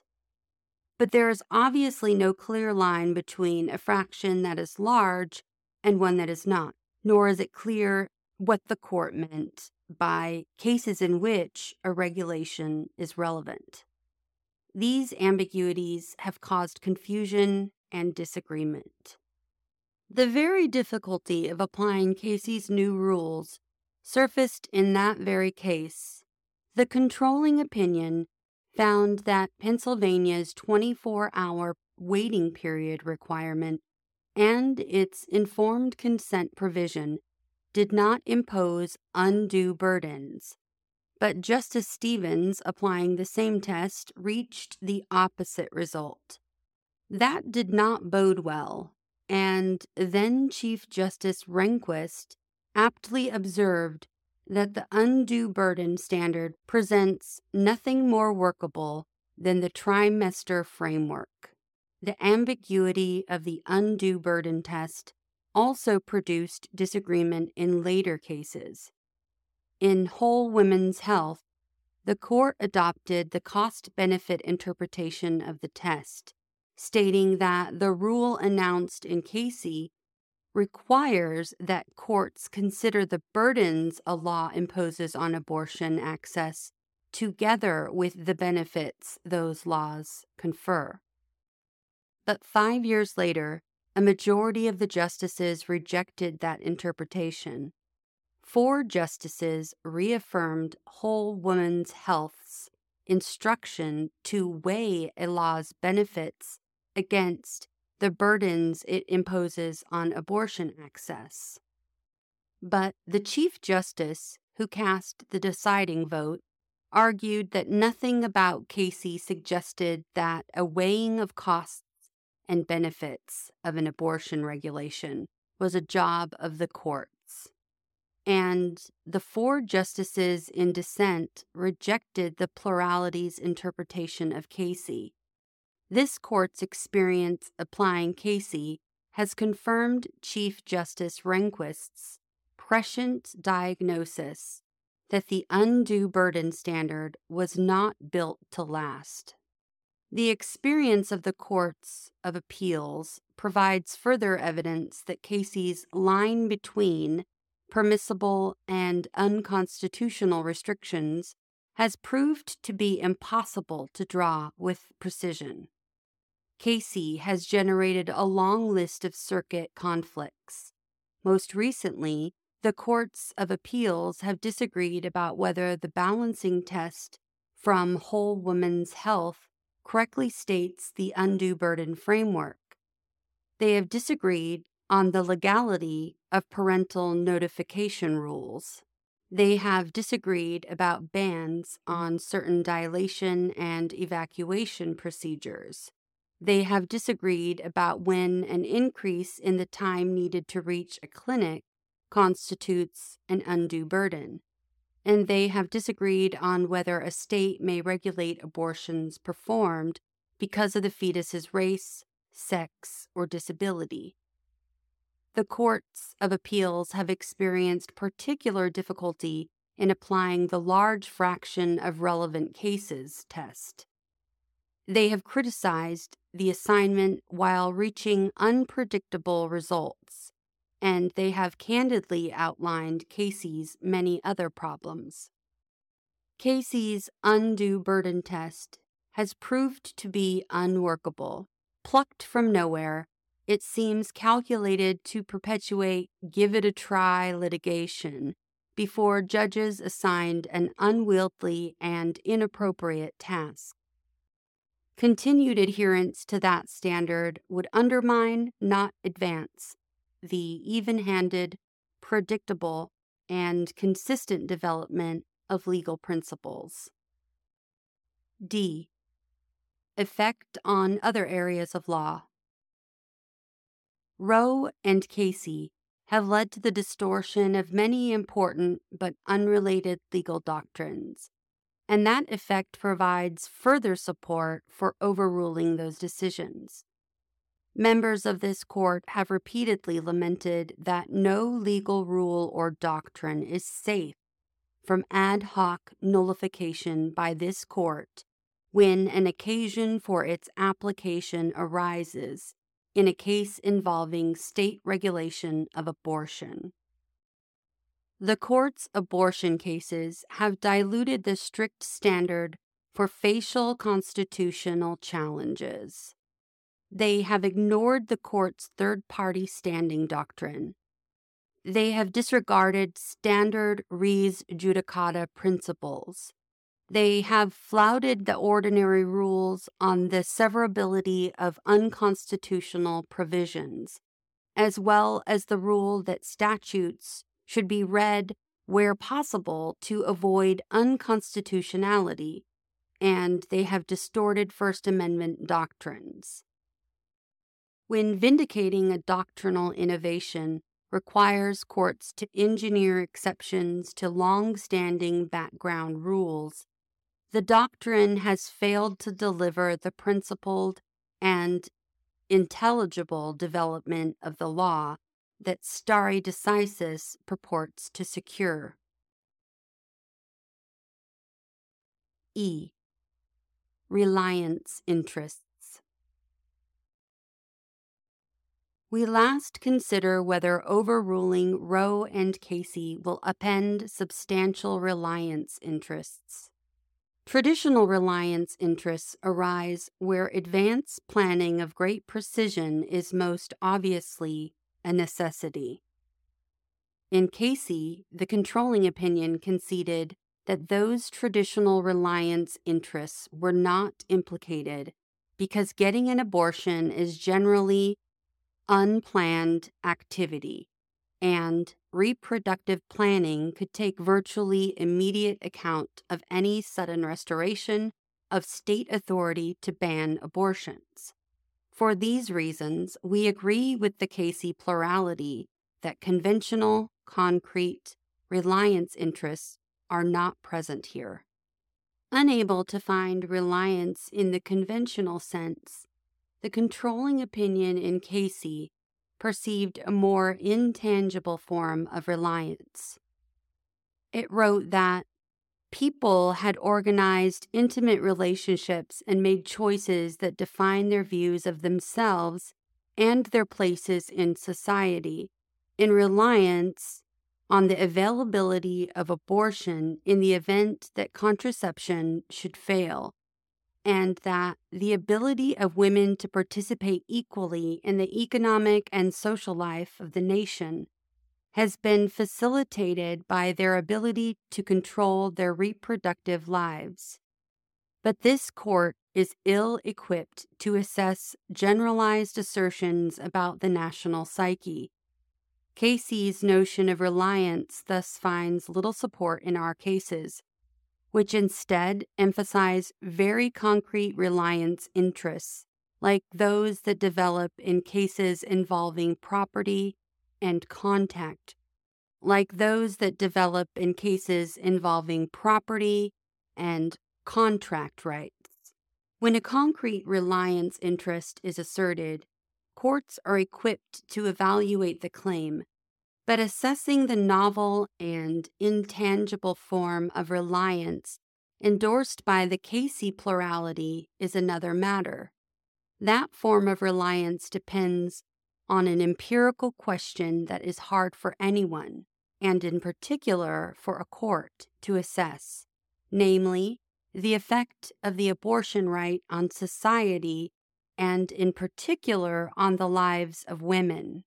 The contending sides in this case make impassioned and conflicting arguments about the effects of the abortion right on the lives of women. The contending sides also make conflicting arguments about the status of the fetus.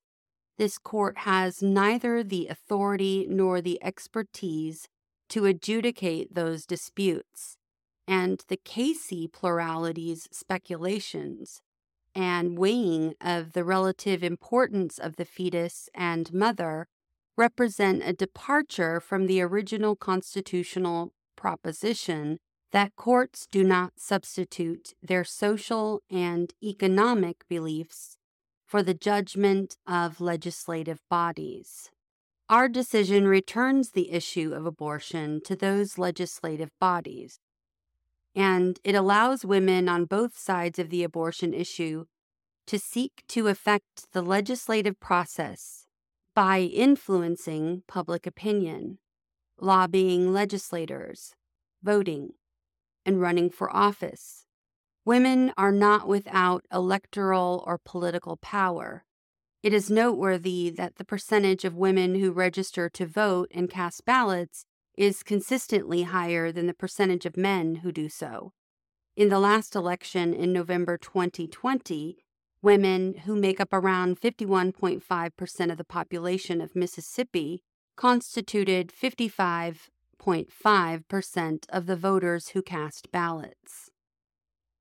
Unable to show concrete reliance on Roe and Casey themselves, the Solicitor General suggests that overruling those decisions would threaten the court's precedents, holding that the Due Process Clause protects other rights. That is not correct for reasons we have already discussed. As even the Casey plurality recognized, abortion is a unique act because it terminates life or potential life. And to ensure that our decision is not misunderstood or mischaracterized, we emphasize that our decision concerns the constitutional right to abortion and no other right. Nothing in this opinion should be understood to cast doubt on precedents that do not concern abortion. Having shown that traditional stare decisis factors do not weigh in favor of retaining Roe or Casey, we must address one final argument that featured prominently in the Casey plurality opinion. The argument was cast in different terms, but stated simply, it was essentially as follows. The American people's belief in the rule of law would be shaken if they lost respect for this court as an institution that decides important cases based on principle, not social and political pressures. There is a special danger that the public will perceive a decision as having been made for unprincipled reasons when the court overrules a controversial watershed decision, such as Roe. A decision overruling Roe would be perceived as having been made under fire and as a surrender to political pressure, and therefore the preservation of public approval of the court weighs heavily in favor of retaining Roe. This analysis starts out on the right foot, but ultimately veers off course. The Casey plurality was certainly right that it is important for the public to perceive that our decisions are based on principle, and we should make every effort to achieve that objective by issuing opinions that carefully show how a proper understanding of the law leads to the results we reach.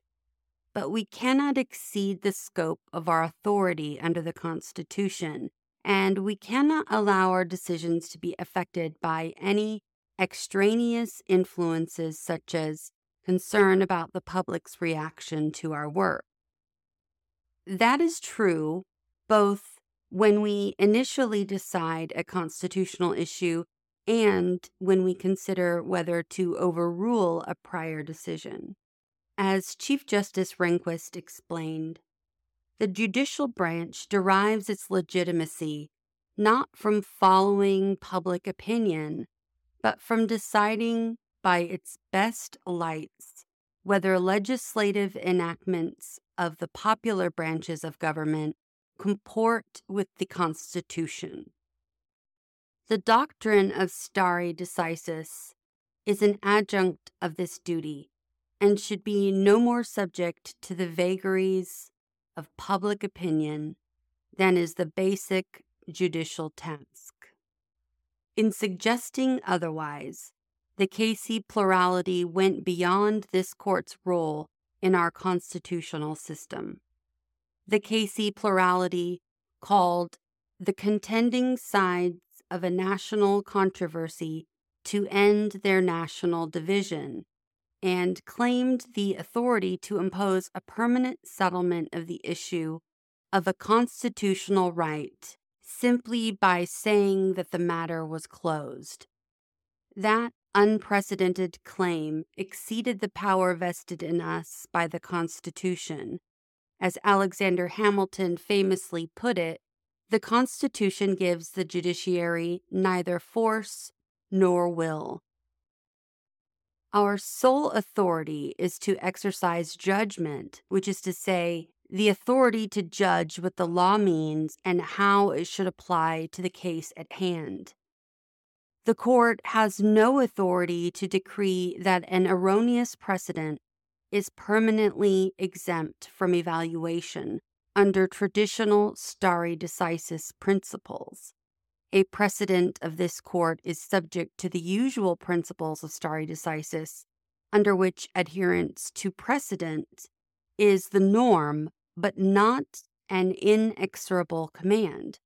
If the rule were otherwise, erroneous decisions like Plessy and Lochner would still be the law.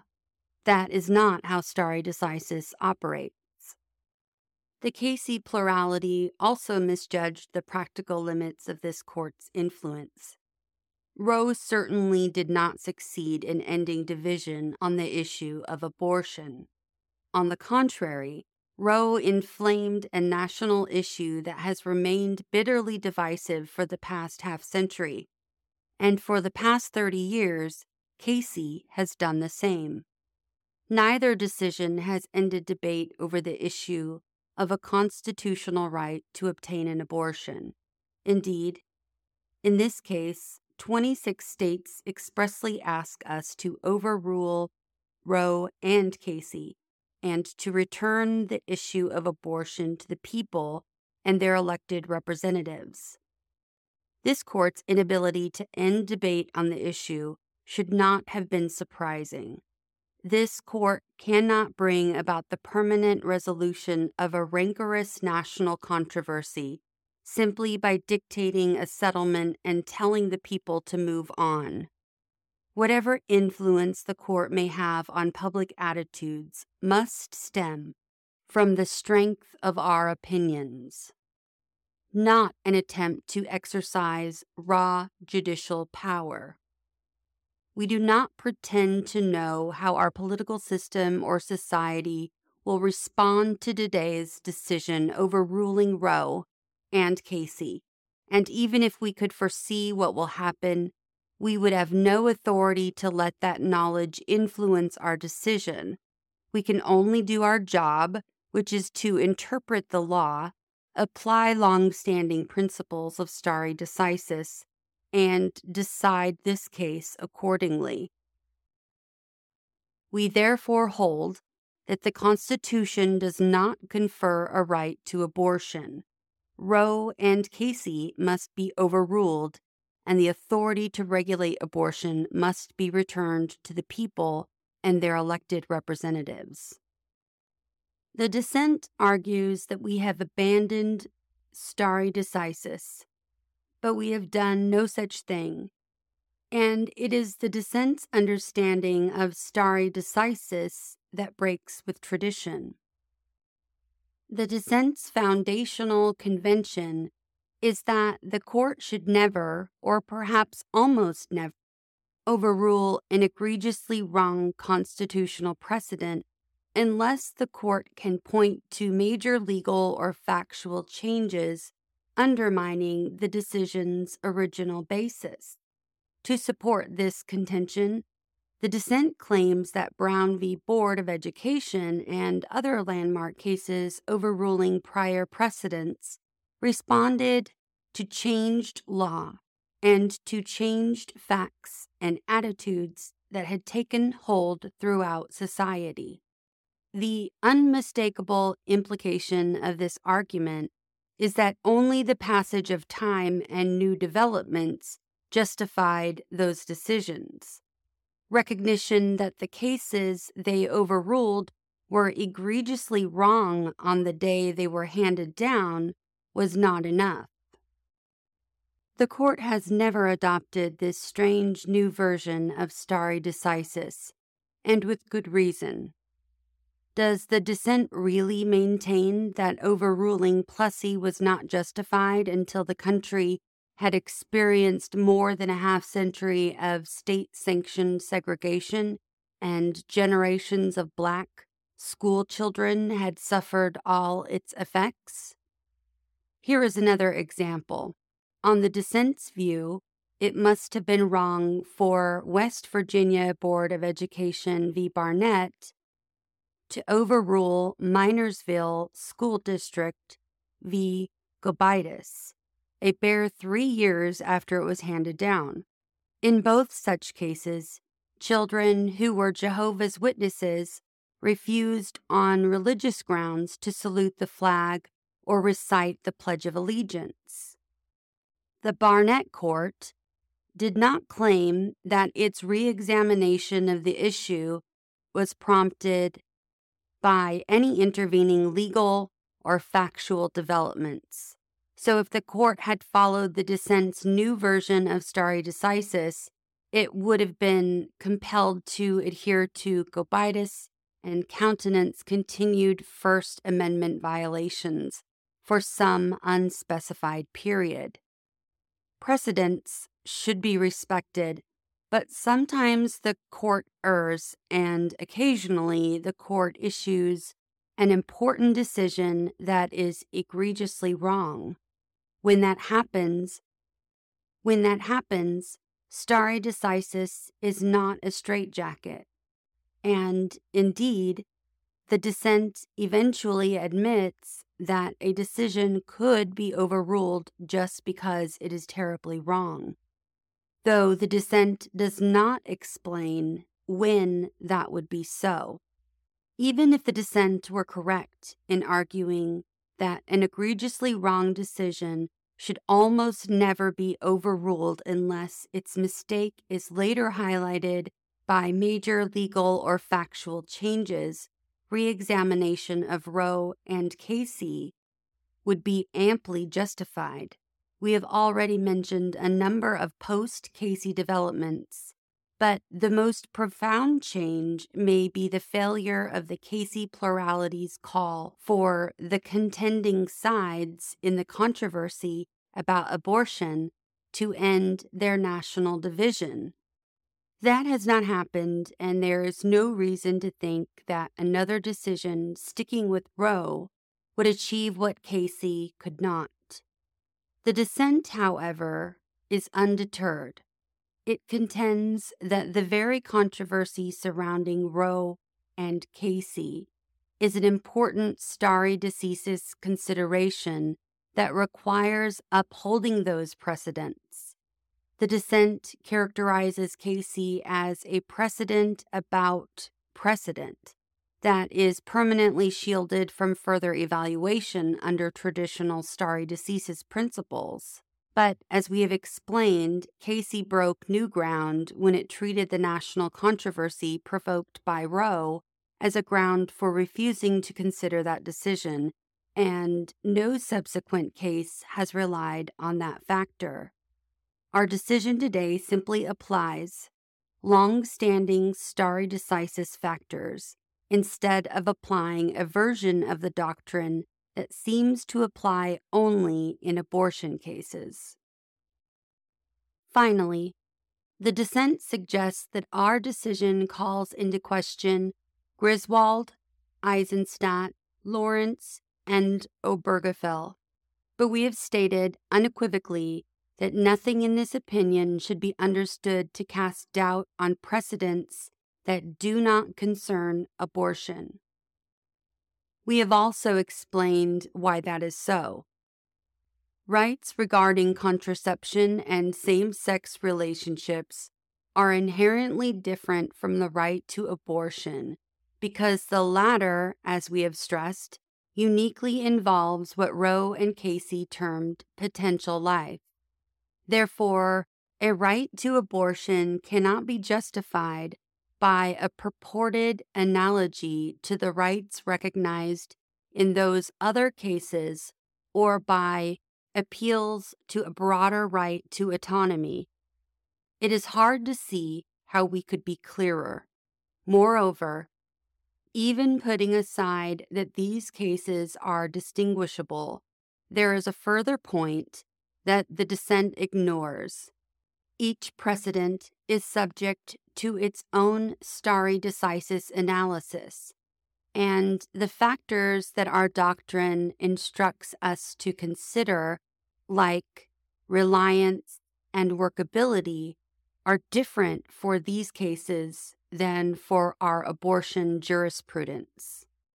We now turn to the concurrence in the judgment, which reproves us for deciding whether Roe and Casey should be retained or overruled. That opinion, which for convenience we will call simply the concurrence, recommends a more measured course, which it defends based on what it claims is a straightforward stare decisis analysis. The concurrence would leave for another day whether to reject any right to an abortion at all, and would hold only that if the Constitution protects any such right, the right ends once women have had a reasonable opportunity to obtain an abortion. The concurrence does not specify what period of time is sufficient to provide such an opportunity, but it would hold that 15 weeks, the period allowed under Mississippi's law, is enough, at least absent rare circumstances. There are serious problems with this approach, and it is revealing that nothing like it was recommended by either party. As we have recounted, both parties and the Solicitor General have urged us either to reaffirm or overrule Roe and Casey. And when the specific approach advanced by the concurrence was broached at oral argument, both respondents and the Solicitor General emphatically rejected it. Respondents' counsel termed it completely unworkable and less principled and less workable than viability. The Solicitor General argued that abandoning the viability line would leave courts and others with no continued guidance.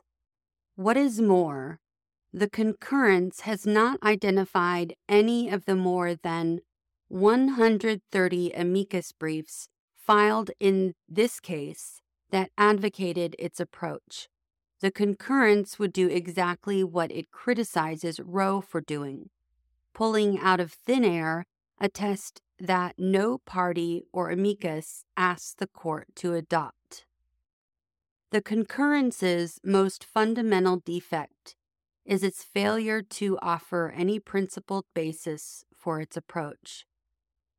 The concurrence would discard the rule from Roe and Casey that a woman's right to terminate her pregnancy extends up to the point that the fetus is regarded as viable outside the womb. But this rule was a critical component of the holdings in Roe and Casey, and stare decisis is a doctrine of preservation, not transformation. Therefore, a new rule that discards the viability rule cannot be defended on stare decisis grounds. The concurrence concedes that its approach would not be available if the rationale of Roe and Casey were inextricably entangled with and dependent upon the viability standard. But the concurrence asserts that the viability line is separable from the constitutional right they recognized and can therefore be discarded without disturbing any past precedent. That is simply incorrect. Roe's trimester rule was expressly tied to viability, and viability played a critical role in later abortion decisions. For example, in Planned Parenthood v. Danforth, the court reiterated Roe's rule that a state may regulate an abortion to protect the life of the fetus and even may proscribe abortion at the stage subsequent to viability. The court then rejected a challenge to Missouri's definition of viability, holding that the state's definition was consistent with Roe's. If viability was not an essential part of the rule adopted in Roe, the court would have had no need to make that comparison. The holding in Colautti v. Franklin is even more instructive. In that case, the court noted that prior cases had stressed viability and reiterated that viability is the critical point under Roe. It then struck down Pennsylvania's definition of viability, and it is hard to see how the court could have done that if Roe's discussion of viability was not part of its holding. When the court reconsidered Roe in Casey, it left no doubt about the importance of the viability rule. It described the rule as Roe's central holding and repeatedly stated that the right it reaffirmed was the right of the woman to choose to have an abortion before viability. Our subsequent cases have continued to recognize the centrality of the viability rule. Not only is the new rule proposed by the concurrence inconsistent with Casey's unambiguous language, it is also contrary to the judgment in that case and later abortion cases. In Casey, the court held that Pennsylvania's spousal notification provision was facially unconstitutional, not just that it was unconstitutional as applied to abortions sought prior to the time when a woman has had a reasonable opportunity to choose. The same is true of whole women's health, which held that certain rules that required physicians performing abortions to have admitting privileges at a nearby hospital were facially unconstitutional because they placed a substantial obstacle in the path of women seeking a pre-viability abortion. For all these reasons, stare decisis cannot justify the new reasonable opportunity rule propounded by the concurrence. If that rule is to become the law of the land, it must stand on its own. But the concurrence makes no attempt to show that this rule represents a correct interpretation of the Constitution. The concurrence does not claim that the right to a reasonable opportunity to obtain an abortion is deeply rooted in this nation's history and tradition, and implicit in the concept of ordered liberty. Nor does it propound any other theory that could show that the Constitution supports its new rule, and if the Constitution protects a woman's right to obtain an abortion, the opinion does not explain why that right should end after the point at which all reasonable women will have decided whether to seek an abortion, while the concurrence is moved by a desire for judicial minimalism. We cannot embrace a narrow ground of decision simply because it is narrow. It must also be right. For the reasons that we have explained, the concurrence's approach is not. The concurrence would leave for another day whether to reject any right to an abortion at all, but another day would not be long in coming. Some states have set deadlines for obtaining an abortion that are shorter than Mississippi's. If we held only that Mississippi's 15-week rule is constitutional, we would soon be called upon to pass on the constitutionality of a panoply of laws with shorter deadlines or no deadline at all. The measured course, charted by the concurrence, would be fraught with turmoil until the court answered the question that the concurrence seeks to defer. Even if the court ultimately adopted the new rule suggested by the concurrence, we would be faced with the difficult problem of spelling out what it means.